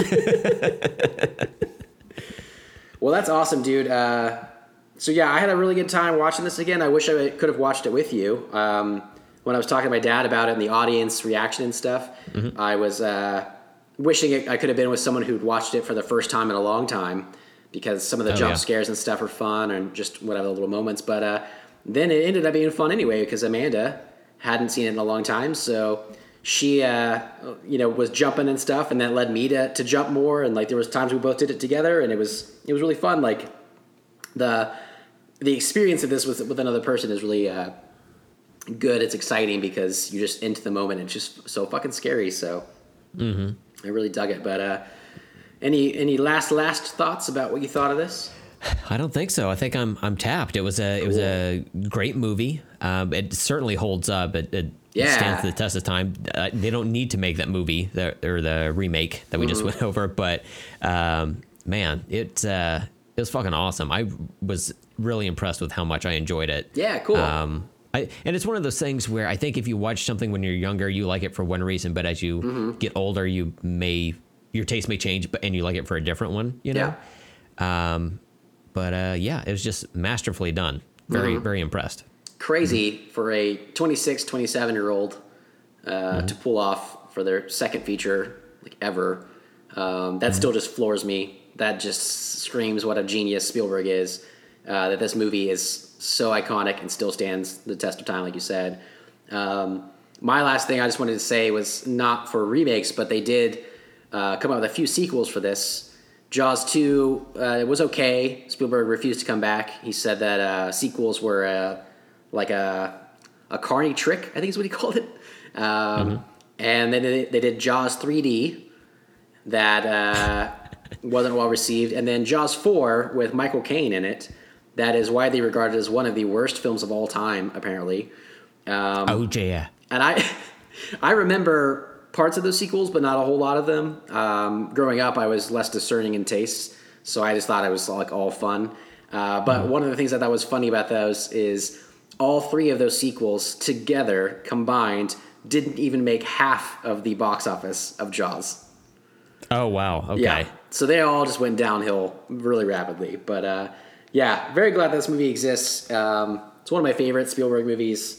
It's a masterclass in filmmaking, and it's just so fucking great to watch. So had a really good time doing that for the show today. Please come back next week and listen to another episode of ours. We're going to do what? I'm so tapped out. We're going to... Yeah. You're gassed. Yeah. We're going to do another pop culture catch up, but we're also going to tag team on catching up on War of the Realms. We have gotten so far behind on that. The series has been wrapped up for like a month and change at this point. Oops. But that's all right. What we're going to do is we're going to read like 4 different issues, which is War of the Realms 5 and 6, The Avengers issue 20, and then there's a War of the Realms Omega. So we're going to do all that. And like I was telling Stephen off air, 3 of those 4 are oversized issues, so there's just more pages. And I'm going to start reading as soon as we're done recording, and I should be able to finish about 3 seconds before we record next Sunday. But so we're going to do that, and then we'll have like different movies, TV, music, all of that stuff that we we'll get into to discuss. But so we're finally going to finish that saga that we just put to the side and shrugged our shoulders at. It's like, I don't even know where to begin on this. Yeah, absolutely. Well, it'd be fun to finally finish it out. I'm excited to get back into it. Yeah, right. I'll have to go back and read the last issue and just know where I was, what was happening in the story a little bit. I need to do like little recaps, but it's been a while.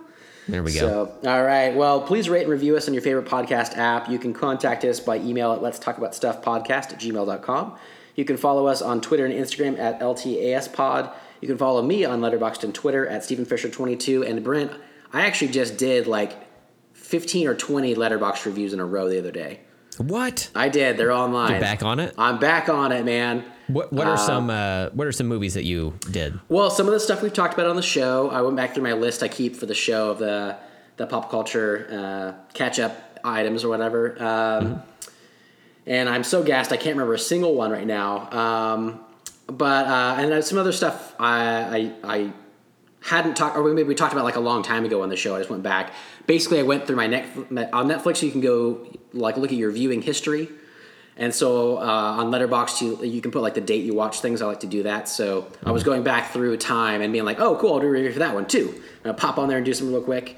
I used to have like a really structured view of. I used Twitter as a medium for me to write them at first. So I used 140 characters before. Now I just kind of write whatever. So I'll just kind of write my thoughts. Some are pretty long. There are a few paragraphs. Some are pretty short. But definitely go check them out. So awesome. On there. Yeah. And then you can follow Brent on Twitter and Instagram at Brent Hipper. So. Oh, I just got finished posting nothing. So enjoy. Fantastic. Well, Brent, this was a very long episode, but I had a lot of fun talking about it with you. There's a lot of facts I wanted to get in there about this, one of my most favorite movies of all time. So thank you and the audience for sticking with me on this. And without further ado, until next time, I'm Steven. I'm Brent. And let's talk later.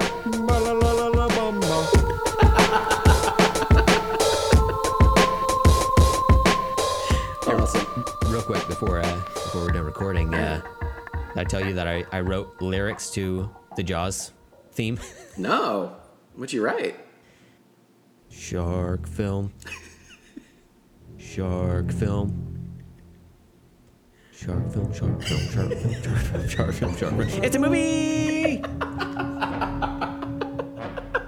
That's really pretty good. deep with it, yeah. Yeah. Like I'm, with my jokes and my like lyric writing, I'm just like really subversive. Mm-hmm. So here's my thought process on it.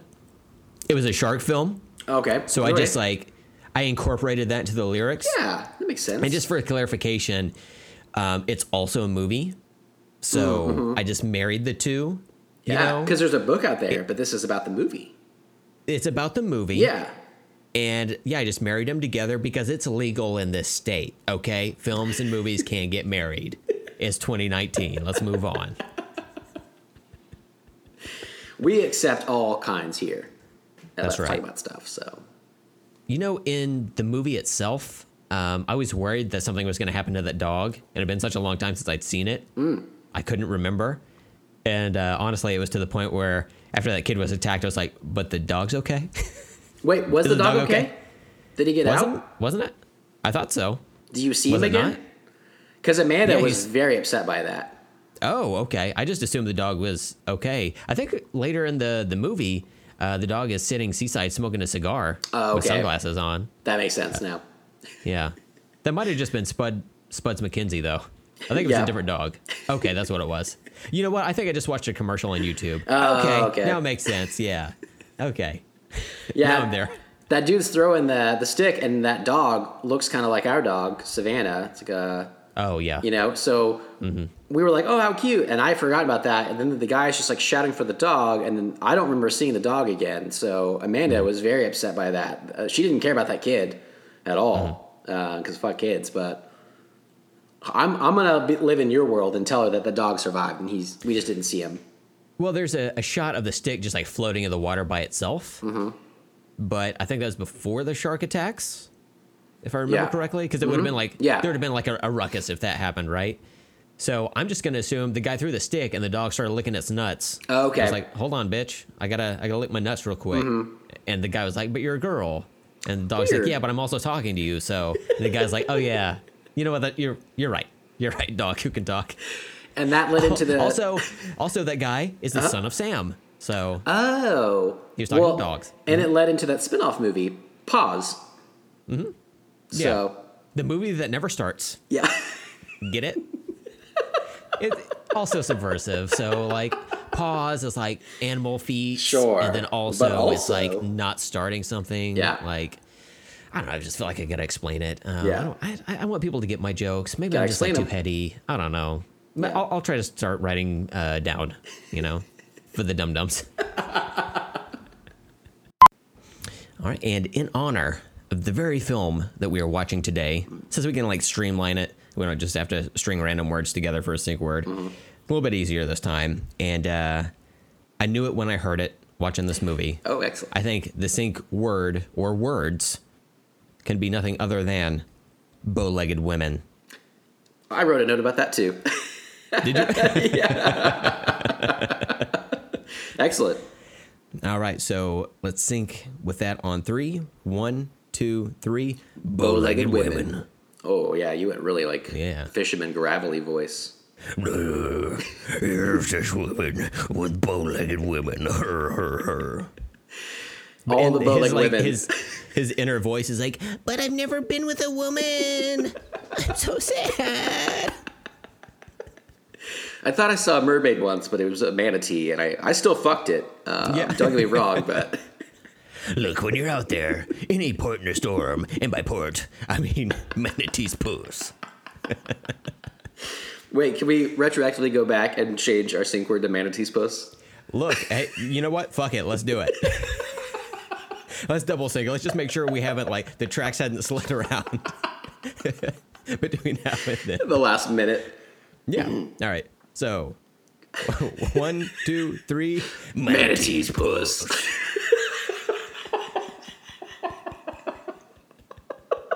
I think that's the first time we've ever, like, had a sync word and then stumbled upon a new, like, replacement one. Absolutely. Wow. You know what? Steven, it is good. The show is good now. There you go. Absolutely. It's all firing on every possible cylinder. The engine room has not gone out on this show. Like Jaws. It's still functioning. Yeah. Like the orca. Man, I feel really good about this episode so far, gotta say. I mean, it's great. As of right now, we're 2 minutes in,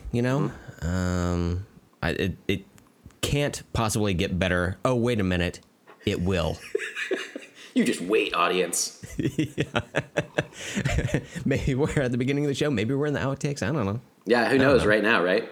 Yeah, it's weird. It's this weird nebulous area. Cool. Oh, there we go. Cool. Yeah, that's what we wanted. We're freezing. Yeah, we're back in it. You called it earlier. You called it. Yeah. You're going to need a bigger boat.